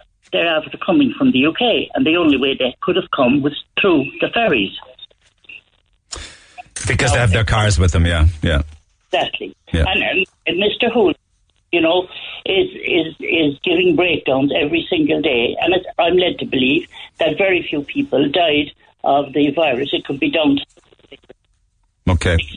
Okay, you're breaking up on me. My apologies, Des. I covered as much as I could with a dodgy phone line. Thank you for it. Why do we bother with regulations at all, says Annette? This is all a waste of time. I feel so sorry for all of the businesses that have spent a fortune following regulations, and I feel sorry for all of the frontline workers. I suppose the regulations over the last few months made a big difference to not swamping the frontline workers, perhaps. Quarantine isn't being enforced, says Florence. Look at the way Americans are behaving in their own country with their Muppet leader telling them to get back to normal. Brian says people should just keep up their physical distancing, social distancing. Carry on about your day. People shouldn't be watching what other people are doing. People just look after their own life and their own family. It's the best and safest thing to do. I suppose that's back to the old saying, cop on, isn't it? A bit of cop on. Marie says, what about quarantine rules? I can't travel back to France, and my family and friends are not allowed to come to Ireland because of COVID-19, but Americans are allowed to travel into this country, and that, from an American perspective, should be totally unacceptable considering their numbers. Get it off your chest. Call Neil Prendeville now, 1850-104-106. Red FM. Okay, it's 1st of July today, and it started this morning giving you an idea as to the different flights that will now go out of Cork Airport from today. They announced 23 destinations starting from today, and there's going to be some big differences as well as to how the flights will be run. But 23 destinations back on the card from today. You're talking about Alicante, Bordeaux, Budapest, Carcassonne, Faro, Girona, Gdansk, Katowice, Lanzarote, Liverpool, London, Gatwick, London, Luton, London, Stansted, Las Palmas, Malaga, Malta, Milan, Bergamo, Naples, Palma, Poznan, Rus. I always wonder if I'm pronouncing that right. Tenerife and Wroclaw. That's quite an amount of flights that Ryanair are operating out of Cork. Mind you, it could only be about 40% full. But you'll be required to wear a mask or a face covering through your entire journey from arrival at the airport, during the flight, to exiting the terminal building at your destination. So 23 from Ryanair that kickstart today. As a retired salon owner, Sean says, I have to agree with regards to putting an extra charge on the use of extra products. I certainly don't agree with a blanket fee on it, but every case will be different. Hair, for instance, grows at different rates. No client will have the same amount of regrowth as another. Those who have self-treated their hair and went horribly wrong will have to pay for correction work. These are the reasons why maybe some salons are, like Peter Marks got into a lot of trouble when they were talking about, charging 40 and 60 euro to fix the stuff you did yourself, or if you had more than 2 centimeters of roots. Anyway, Sean says, to fix these things, it can be expensive, more time consuming, and extremely stressful for the stylist. I mean, why would it be extremely stressful for the stylist? Anyway, I'm not a stylist, so I don't know. Why do we use the word stress? Like, stress is, a sick child or a cancer diagnosis, isn't it? I mean, I don't know. Anyway, the final buck falls at the foot of the professional who did the best to rectify your ballsed up situation at home. The whole thing will end up in see you in court scenario. Don't be too hard on the salons, Neil, who charge extra where and when it's absolutely necessary. Tubes of colour vary in price. just like prices vary in Pennies and Brown Thomas. That's all I have to say today. Boy, am I glad to be retired and enjoying the sun in Tenerife. If I were to face next week into Sean and Sue's salon, my blood pressure would be sky high. In spite of 43 years as a salon owner, things do go belly up, and I wish the stylists, as they're back at work, the greatest luck in the world. You're certainly going to need it, says Sean in Tenerife. Then, regarding those that are over here holidaying from various people, Susan says, and she's down in West Cork. West Cork has people over from Mexico, and there are lots down here from the UK. One local said to me yesterday that it was like trying to spot the local. There are so many tourists in West Cork. Watch the numbers rise in cases now after this. It's just crazy. I'll be in West Cork at the weekend. I'm staying at the Eccles in Glengariff, and I plan to tour around as best I can. So I'll be listening out for accents as I go about in my travels. Marie says, I heard from someone who met Americans in Killarney. They got chatting to them. They said they flew into Belfast, hired a car, and travelled down to the south. There you have it. Let me stay with those kind of calls if you don't mind. Marie, good morning. Hi, good morning, Night. Okay, tourists, are you in Killarney? I'm not in Killarney at all. I'm calling from County Roscommon. Oh, I'll be darned. Okay, so thank you for listening. What have you got to share with me regarding particularly American tourists? Well, it's tourists on the overall. I'm a French citizen. I've been living in Ireland for the last 8 years. I used to live in Cork. And I was shocked when I read the message this morning about those American tourists. How come they managed to enter the country? I don't understand that. We have quarantine. We have people being banned to travel to Ireland or to Europe. And I don't understand how non-European citizens have been allowed to enter the country. I don't get it. Well, they have to fill in the form, right, and then sign it and give a declaration that they will quarantine, and they have to write down where they're going to be staying. But you could write anything down on a form. Of course. It's like when you apply for the visa to go to the US, you can enter anything you want on your form. It's just a computer. Yeah. But it's everybody's responsibility to apply those rules. You know, I think the last that should be to go on holiday. I don't know. Bad phone lines this morning, lads, so we need to be careful with that. Move around, Marie Eve. Can you hear me now? Yes, thank you. Yeah, I don't think, I've watched the RT documentary last night about those people who have been working and keep working so hard to save lives. And I think the last thing we want to do is go on holiday. I've heard this guy just a few minutes ago who is in Malaga on holiday, who is planning to come back after the 9th of July. But to be honest, I don't think he would be in quarantine even if he comes back before the 9th of July. It's very important. This disease it's not a joke. And we need to be really responsible about it. And it's either we are all in quarantine or we're not. My family doesn't come at the minute. I had 2 flights cancelled in April and in June. And I don't even know when I'm going to be able to go to France. As we booked for September, I'm not 100% sure I'm going to go and leave my family. My parents haven't seen their granddaughter since December. And I don't know. They haven't seen their granddaughter since December? No. Yeah. And you cancelled 2 return flights to France, did you, in the past few months? I didn't cancel. The Aer Lingus canceled the flight. Okay, and do you hope to get there at the back end of the summer, or you don't know? I'm hoping to fly on the 29th of August, and the quarantine should be over then, because we have information from the French embassy as well that it should be over after the 9th of July, but it keeps being postponed. It was June 15th, and then it got until early July, so we don't know what's going to happen. Okay, July 9th is D-Day, really, for a lot of European countries, then, isn't it? Same here. Mixed messages. So I've heard there are flights for everybody, or they let us travel, but then we know where we stand, and it would be just easier for everybody. Not to travel. Okay. I'll leave it there, Marie Eve, because it's not a great phone line, but thank you all the same. Regards to you all. Not so sure if you covered this recently, but you should do a spot regarding mobile home parks that reopened on Monday, and they did last Monday.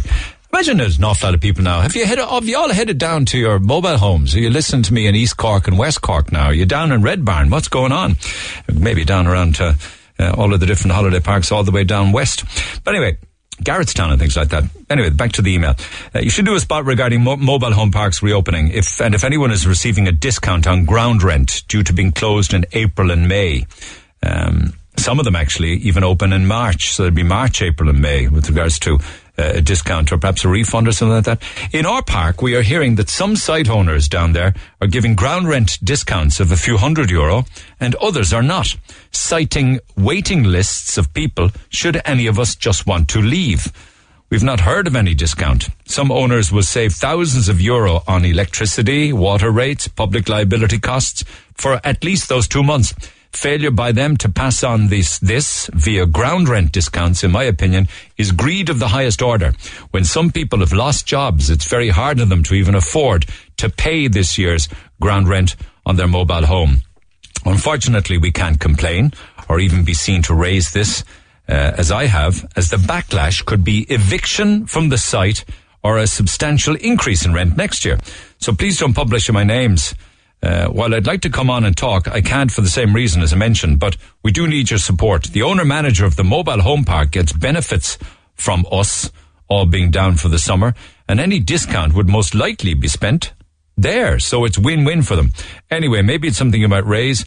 Maybe plant the seed a day or two in advance. I got this email the back end of last week to let people know that, it's an issue for some people with mobile homes not getting discounts because of the shortened season. Much obliged in that email from Tom. If anybody has an opinion on that, do get in touch. Text 0868 104 106. Mobile home parks that opened on Monday without a discount. Sasha, good morning. Morning, how are you? I'm well. Thank you for your text. You were denied access. What was that about? Basically, my daughter is an infant. She is not even 2 years of age. And we were going to bring her to see her father, who lives in California, who is an American national. We were meant to do her American passport in April, but obviously with the COVID, we couldn't. So, and we've been to America prior, and we've never had any issues because we both had Estes, Yeah. So when we arrived to airport yesterday, they said that she can travel because she has an American father, but I can't accompany her because I'm nobody. You are somebody in the sense that you're her mother, but you can't. To them, to America, I'm nobody during this COVID. Yeah. So they said to me that she can travel, and I was like kind of going, well, she's an infant, she can't travel on her own. Somebody needs to bring her. And I said, well, I've just applied for Estes. The ESTA was accepted. It was given to me 3 days ago. So you would kind of think that if why would you get an ESTA to travel and then not be allowed to board a plane? You would think that they'll put in extra points or extra questions into when you apply to kind of make it more difficult for those for considering the restrictions. And what are the restrictions now with regards to, say, Irish people going and flying into JFK as an example? From what I know, it's the Americans can travel or the immediate family of American citizens. So legal guardians of people like I can't get on a flight now, can I, and go to Shannon and board a plane and go to JFK? Unless you have an American passport. No, that's what I mean, and I don't. So no. Yeah. So no, how are they getting? Why are Americans holidaying in Ireland then? That's exactly my point. That's why I commented, and I was like, "This is completely ridiculous." Apparently, Ireland, because obviously I've researched for a lot because I'm trying to make my daughter see her father. Yes. So, him coming here at the moment, we've done a bit more research. Him coming here, he'll need to self-isolate. Yes. So they need to self-isolate for 14 days. Yeah. But apparently they're not. But they can still come. Yeah. But they're not self-isolating. Regardless, I mean, still come, the text. And that's not enforced either. Yeah. So you're not being checked whether you're at that address at all times. Well, you're not if you're queuing up for a 99 in the middle of Killarney with 4 other Americans. That's exactly. And we are not even, we have a valid point of why we're going there. I'm not staying in a hotel.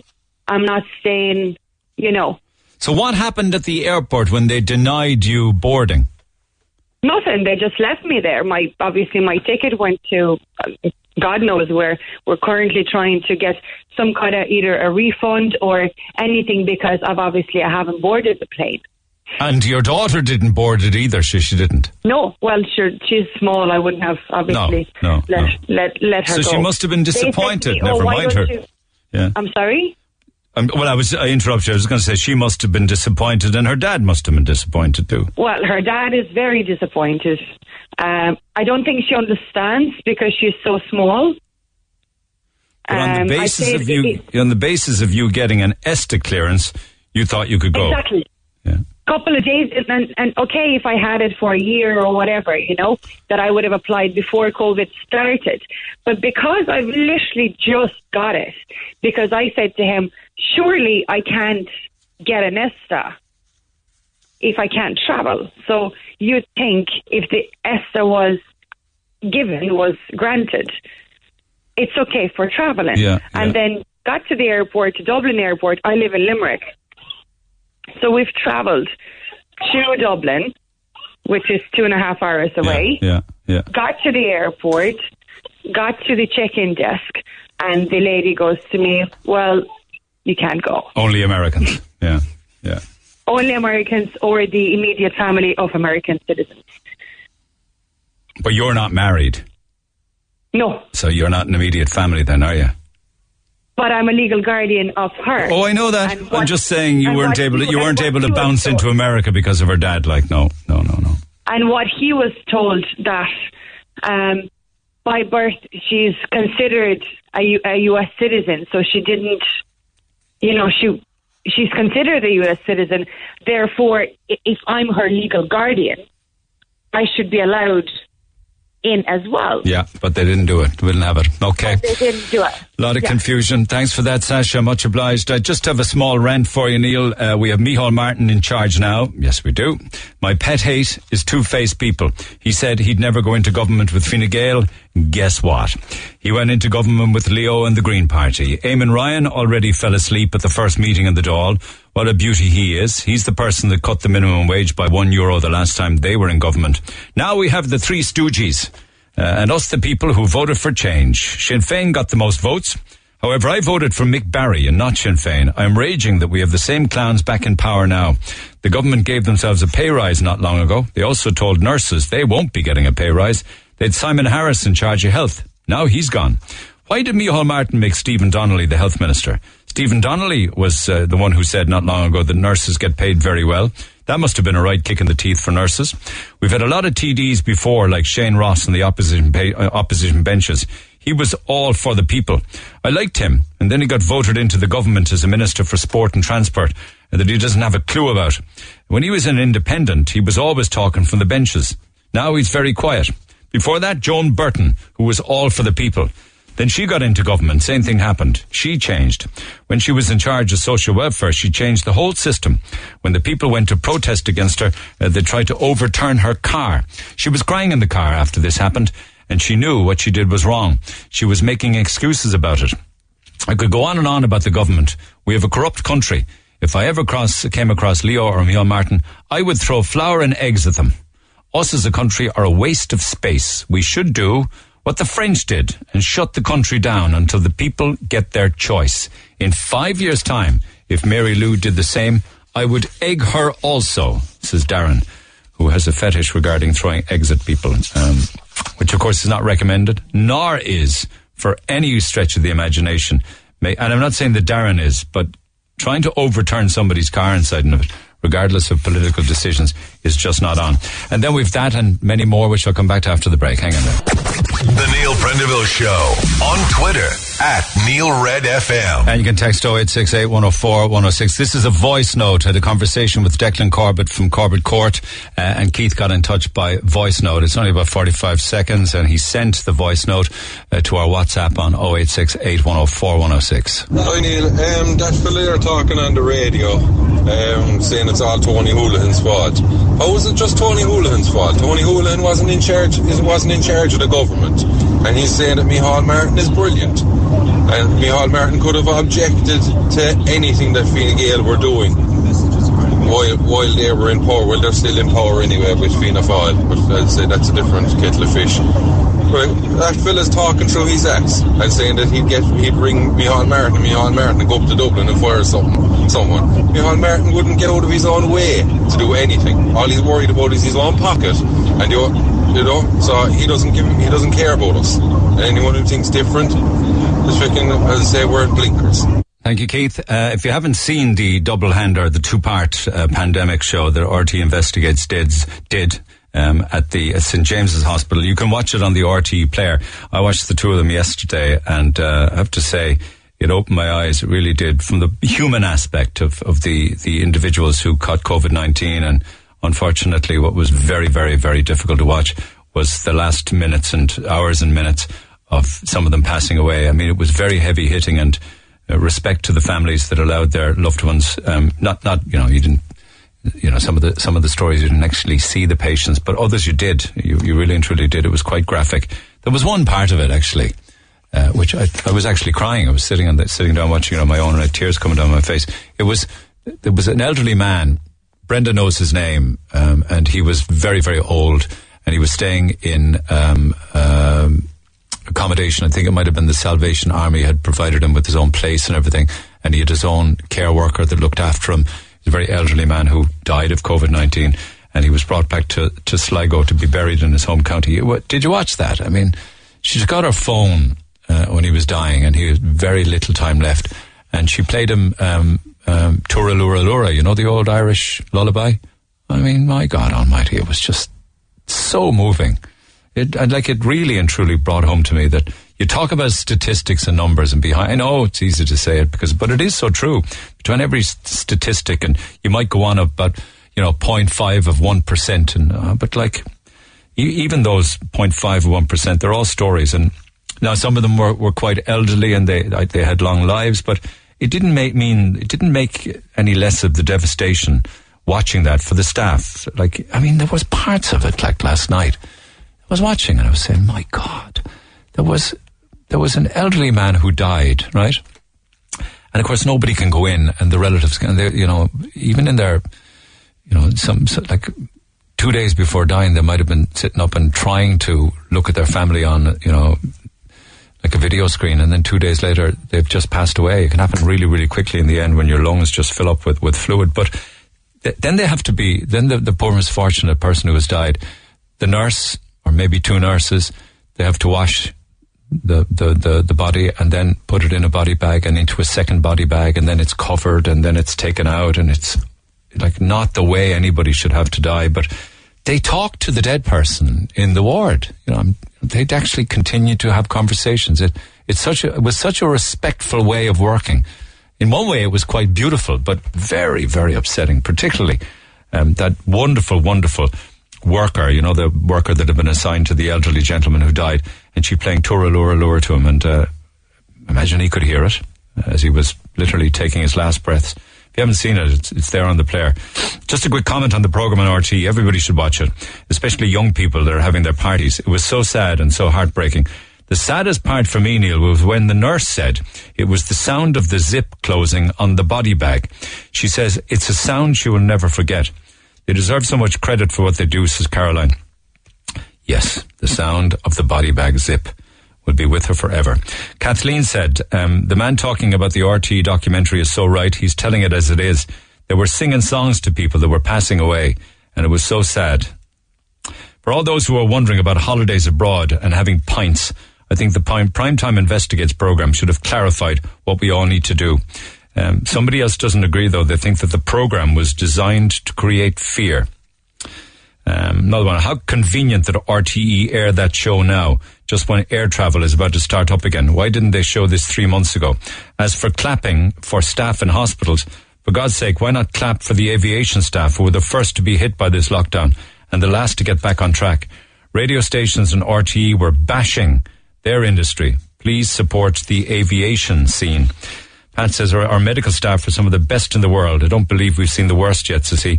And then one final one for now. Maybe if people watch this show, they would think twice about messing with COVID-19 illness. Why didn't they go in 3 months ago? Because there wouldn't have been firstly, things peaked in April, the middle of April, right? That's when we had our highest numbers of people who were dying and people who were testing positive. So it wouldn't have, you used the word convenient, but firstly, you wouldn't have been able to get in television crews with the chaos that would have been in the ICUs then. Far from me to have to defend RT, but I think their earliest opportunity would have been May to get in there when numbers started to drop and they could get in there. Like, there'd be a lot of equipment going in and out of hospitals like that. So even 3 months ago, we were very much in the unknown. So camera crews and TV crews and things knocking around a hospital like that, not possible, I think. I don't know whether you saw it or not, but like me yesterday, they were saying, oh yeah, clap for the hospital staff. Yeah, well, are we going to clap as well for everybody else who was working frontline? I kind of have a different perspective on it now by virtue of the fact that I sat down and watched both of them yesterday. Tremendous admiration for the staff, but also unbelievable sadness when you actually saw the case histories and watched people die. It was absolutely tragic. Lines open at 1-850 104 106. Back to the phone lines we go on this busy morning. PJ, good morning. Good morning, Neil. How are you going? I'm good. Now, lots and lots of confusion as to, where we'll be able to travel, what will happen on July 9th, where we'll be with quarantine, what will be the list of green countries. And then, of course, loads and loads of people can't get their money back in the event that they don't want to travel. Did you want to pick up on that? Yeah, I've paid $2,900 to Love Holidays. And it looks like now that if at the moment we're to fly out the 8th of August, if we have to quarantine for 2 weeks, there's no way I can go. Myself and my wife are frontline workers. So there's no way that we can do that. So I was wondering if the government are going to do something, maybe put some money back against us, for the holiday, something like that. Because they're the ones that say we can't go, you see. Yeah, but I mean, if we're expecting restrictions to be lifted, let's say on July 9th, and you're going on holidays in August. Yeah. And assuming we don't have spikes or clusters and the country isn't shut down. Yeah. Would you go on holidays in August? You see, that's the thing with Lanzarote we're going to, you see. So at the moment it seems to be okay going there, but you see, you just don't know. There's loads of people telling us go and there's loads of people telling us not to go. So I'd actually prefer not to go, my wife would too, but you won't get your money back. That's the thing, you see. Yeah. 2,900 is a lot of money to lose. So it's almost as if you're kind of being forced to do something against your will, kind of. Exactly. And the other, you're like many, many people who have been in contact. Yes, I have reams of texts on it, but also the second part of your conversation with me is around the government getting together some kind of incentive for people to holiday in Ireland, is it? Yes, exactly. Yeah, you see, it wouldn't be too bad then if we lost it. You know what I mean? If we didn't decide, like a voucher, is it? Yeah, something like that. If we decided not to go, imagine if they gave €500 to every family. That you couldn't redeem in an off license now or in a supermarket or buy a new suit, but you could spend it on hotels, Airbnbs, guest houses, restaurants. Yeah, to take the sting out of it then. People would be encouraged to perhaps holiday in Ireland then. Yeah, you see, what happened was we paid the deposit, you see. So we didn't want to leave that go, you know what I mean? We said if we keep paying away, that we get maybe at the end we'd get our money back. Because we had to keep following on the money, you see. No, you won't get it. Yeah, no, you had to keep paying it, you did. Otherwise, keep paying it, and now all of a sudden, no, you see. So who knows, my man? Between now and August, there's going to be a lot of water under the bridge. Yes. That's the thing. We're not going to the 8th of August, so we have that time to. Let's see what happens between now and then. Thanks, BJ. Appreciate it. Interesting text here from Linda. She says we cancelled a holiday abroad and spent the last few days trying to find self-catering accommodation anywhere in Ireland. There is nothing available for July. Do you have any ideas? People will end up going abroad for holidays if this continues to be the case. Is that right? Is there a drought on self-catering accommodation, with regards to a holiday home or a holiday rental for a week or 10 days? You're saying nothing available in July all over Ireland? Are you looking for something in West Cork? Or do you want to go to Kerry? Or do you care? Has anybody else any information regarding lack of availability for getting a holiday home or self-catering in Ireland at the moment? I have a friend actually who has just finished a fantastic refurb on the most beautiful house in Ballinskelligs. He sent me photographs of it. I believe he's putting it up on Airbnb. Ballinskelligs is absolutely gorgeous. The beaches are terrific down there. It's very near Waterville, and it's also close to Carsavine and Valencia. And, you're looking out on the Skelligs from Ballinskellig. It's a beautiful place to be. A lot of Cork people go down there. If you're interested in that, I can pass on his number. It's a spectacular property, and he sent me photographs of it during the week right in Ballinskellig. Now, we have shout-outs as well to do this morning. And some of them for stuff that I got on my Instagram page, and others from you guys who've been texting me, and I'm going to do a lot of those in about 5 or 6 minutes time, because we have some lovely prices from the Elm Tree. We also have vouchers for Clancy's. We possibly have the last of our ramen vouchers as well for ramen Asian street food restaurants. They're reopening all their branches for sit down and takeout. And also, I organised recently a lovely weekend for two down in Portmagee and the moorings in Portmagee. So you'd have the bars down there, you'd have the restaurants, the pub food, and overnight accommodation for 2 nights. 2 nights bed and breakfast, 1 evening meal.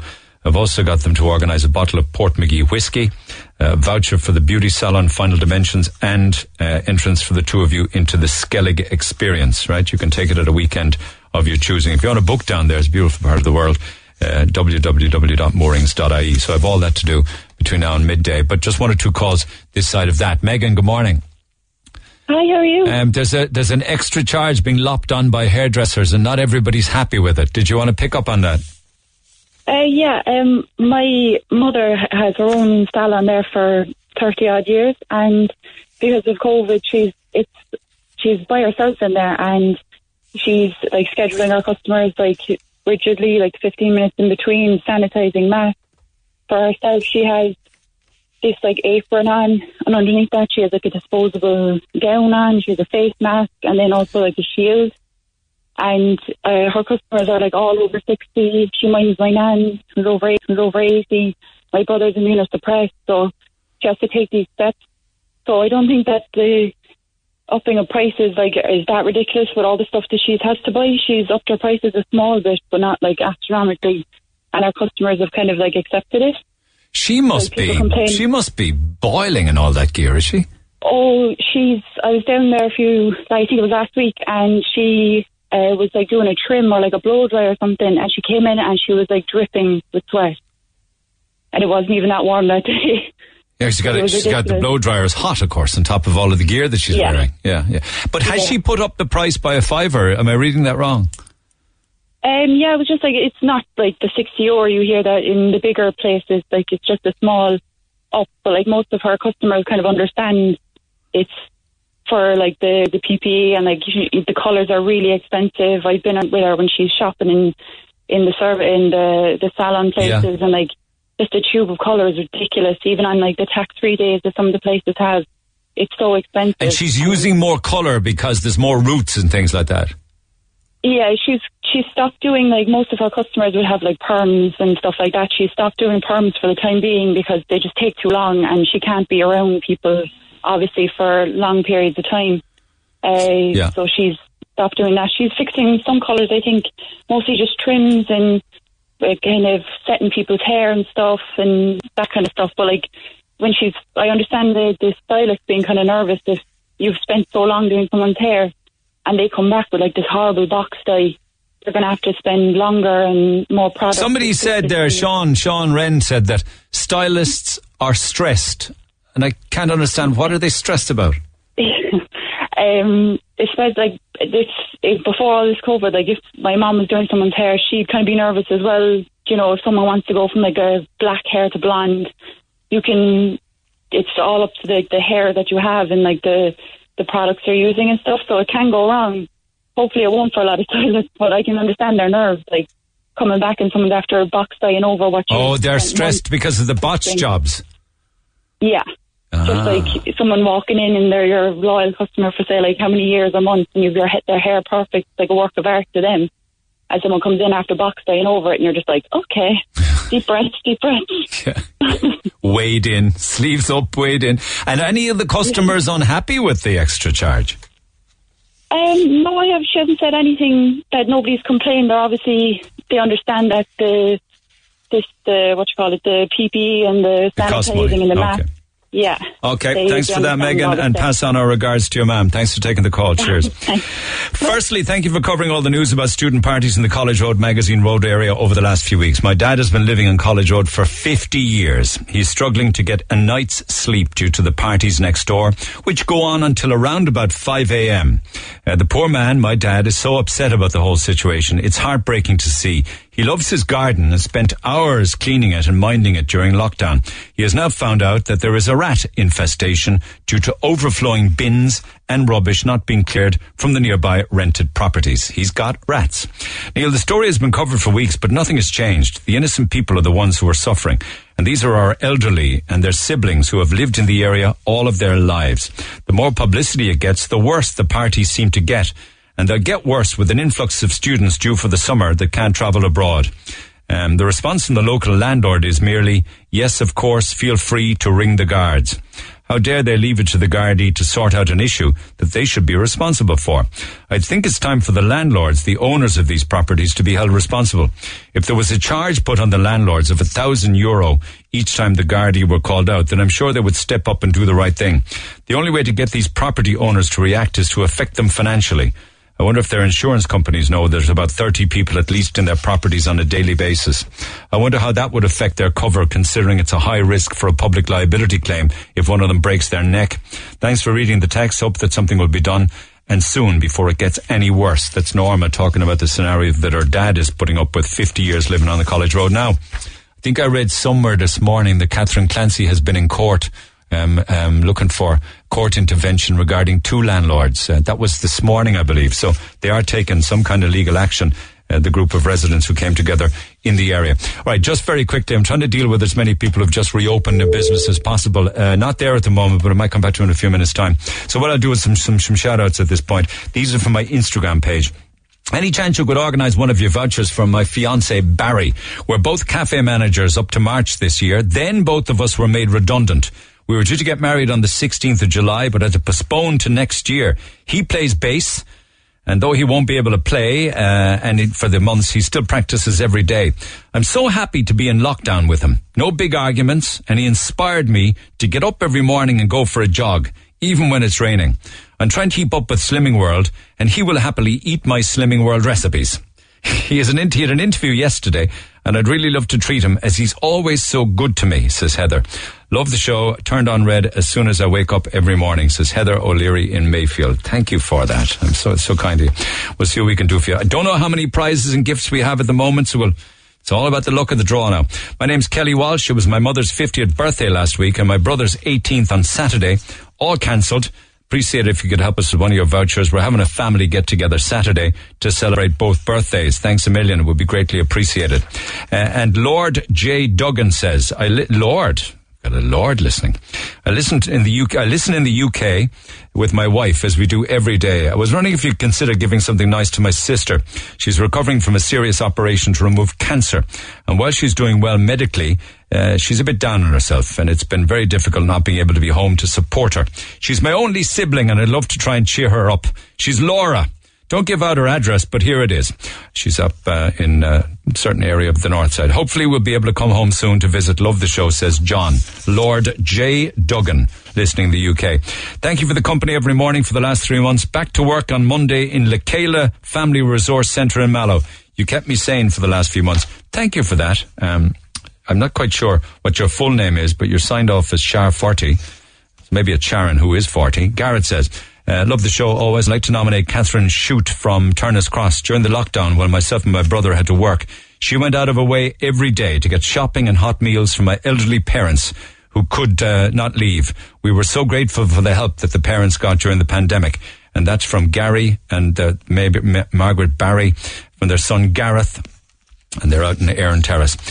Big shout out to the Rathcormac Inn, who opened on Monday. We're working mad behind the scenes to get everything done to the last touch for reopening. Give us a shout out. It would be brilliant. If you're ever passing, don't hesitate to stop by for a bit of delicious, wholesome, homemade grub. The Rathcormac Inn, open for business.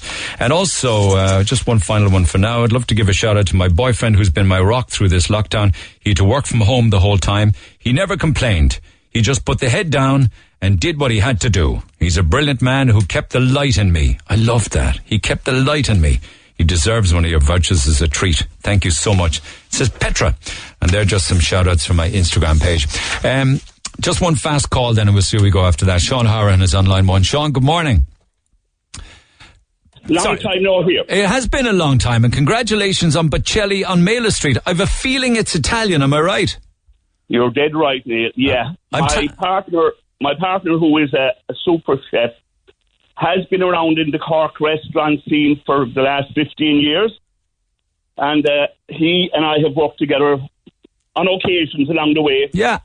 Yeah. So he's now the man on the ground running Bocelli's Kitchen and Wine Bar. Okay, so it's pizza and pasta and lashings of good wine. Exactly. And your head chef's from Kurdistan, I'm told, is that right? He's from Kurdistan, but has spent the last 17 years in Ireland. I love it. Yeah. I love it. He has worked in some of the best Italian restaurants here in Cork, so he always wanted to do his own thing, which he has done. Started last a year just before the lockdown. Yeah, I know. It would you opened December 18th and closed in March and reopened again last. When are you reopening? This Friday? Is it a Friday week or what?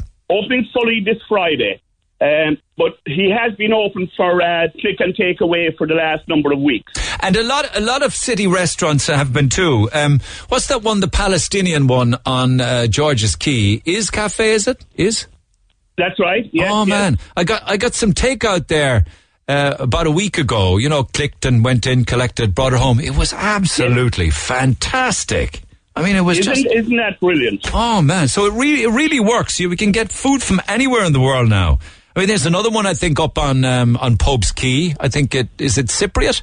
It's incredible. Yeah, there's quite a few around the city now. People that have come in here have integrated. So a lot of people that have come in here have integrated so well. And now they're doing their thing on the food scene, which gives us a much varied. I think the lads on George's Quay came here as asylum seekers, and they were up in the asylum seeker centre up on the Kinsale Road, and now they're knocking out superfood. And so is your chef from Kurdistan. Exactly. Now, my man Sam did work in Rome for a number of years. So that's where he's got the Italian flair. So have you had to, is it a small restaurant? Have you had to rejig the tables and things? Oh, yeah. Well, it probably is a 60-seater restaurant normal times, but obviously that's way down now. But, Neil, we were trying to, get going last year. And it's not an easy thing in the environment we're in. But having closed down for 3 months, he's now got to try and get the momentum going again. Like many other businesses. Established restaurants, it's quite easy or easier. But not having a name and a reputation, it's very, very difficult to start back after. So I'm happy to give you a shout out in that regard. Would you ever see Mela Street being able to use outdoor seating? Is it that little bit too narrow, do you think, Sean? No, it's not too narrow, but you see, there are very few eateries on the street. There's just one other restaurant on the street. But, Neil, we're not sure what's going to happen going forward. We have some seating on the sidewalk. It is a pedestrianised street from 11 until 6 in the evening. Yeah. So, we're hoping that will change in a while. Okay. Well, listen, you're opening on the 5th, which is, when is that? What day of the week is it? That's the Friday. This Friday coming? Yeah. Okay, so that would be the 3rd then, 3rd of July. So if people want to book, is it online? Pick up the phone? What's the drill? Exactly, it's online. We're manning the phones. He has a very good website, and it's easily tracked down, Bocelli Kitchen and Wine Bar. I just don't have the number in front of me right now. Well, listen, I'll get that for you in a couple of minutes. I'm going to hit you up for a couple of vouchers, right? That's the plan. We'd be thrilled with that, Neil. Thank you. All right, and I'll organise them, and we can give them away with our shout-outs. Okay, well, listen, I'll put you on hold. Get the phone number from me. We'll give it a blast. Some good Italian cooking then on Mailer Street from Friday. Fair play. Nice one. Neil, thank you a million. Cheers, Sean. You've always been very good to me down through the years. Appreciate you getting in touch. Sean Harahan, great Cork man. Super stuff. So we'll get the address, and we know the address. We'll get the phone number. You can book directly. And we've hit them up for some vouchers, and we'll include those now in our shout-outs. I'd adore one of your voucher giveaways. My little lockdown baby and I haven't been able to see friends or family during this time, and I'd love a little treat because it's been hard on all of us, says Laura and her little babby. Can you please sort us out for lunch? I've cooked daily throughout the lockdown for my family, and to be honest, I would love to sit and enjoy the experience of seeing other people and tasting different foods, says Lisa. Well, don't know if we'll get you into a restaurant, but we may well be able to get you a voucher. You never know, though. We have some wonderful Clancy's vouchers as well as to give away. I would love to win a lovely prize. I'm back to work after 3 months. A little nervous, but I'm telling myself it will be new for everybody just like me. My partner and I are celebrating our first year anniversary as well. It will be lovely treats, says Aisling in Carrigaline. I'd love one of the Clancy's vouchers for my partner, who has been nothing but a legend since lockdown began and has made the remote working so much easier with freshly baked goods and cups of tea. She has gone out of her way on several occasions to help my mum, who's cocooning due to health conditions. She loves Clancy's, and we would love to surprise her with a well-deserved day out, says Josh in Carricktool. As I say now, there are so many nominations and so many requests and dedications coming in. It's up to Mark to try and organise as many prizes and be as fair to everybody as possible. So I can't guarantee everybody something, even though I do all of the shout-outs. My mum and dad, please, for one of your staycations. They're married 30 years in a fortnight, and we're all out of work over COVID. We have bills to pay. My poor mum was the only one working her ass off because she's healthcare, spent her money on the grandkids and deserves a break now, says Colette in Fairhill.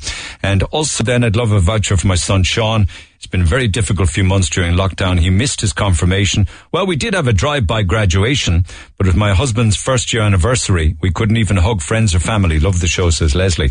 Can you give a shout out to all of the Debenhams girls who continue to fight the fight on Patrick Street for 12 weeks?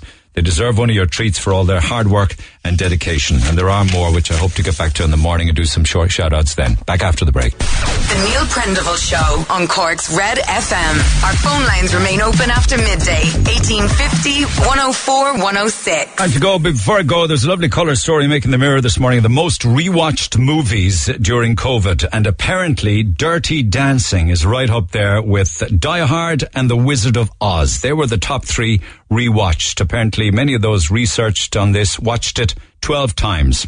God almighty, 12 times. I've never seen that movie, nor Die Hard, but The Wizard of Oz I had. After that then Star Wars, 2 or 3 of them, followed by Mary Poppins. Lots of Star Wars, Mary Poppins, The Sound of Music, Back to the Future, The Breakfast Club, The Lion King, The Incredibles, Rocky, don't know which one, but Rocky, Ghostbusters, Monsters, Inc., Lethal Weapon, Top Gun, and a whole load of Harry Potters and The Godfather. And down at the last place, as in 20th position, Jaws, which in my lifetime I think I must have seen, definitely seen Jaws 20 times, if not more, maybe even 30. And every time I watch it, I think, wow, incredible. Time to go, but before I do, just 1 or 2 other ones. And it's important to mention, Cecilia's right, you should mention the 2 hours free parking in Paul Street and the North Main Street. I got quite a few shops done yesterday, and I even managed to stop for a coffee. And I was pleasantly surprised to find that I was still within the 2 free hours. I hadn't been watching the time, but I had a great afternoon. It's better than the offer they did at Christmas, which is usually 10 until midday, whereas now it's your first 2 hours anytime. Super text, Celia. Good to finish up on a positive note. 2 free hours at any time of the day. Paul Street and North Main Street. She got a lot of shopping done, even stopped for a coffee. Had a wonderful time in the city. Have a good day. I'll see you tomorrow. Thanks for listening to this Red FM podcast. Don't forget to subscribe and check out redextra.ie for more great Red FM content.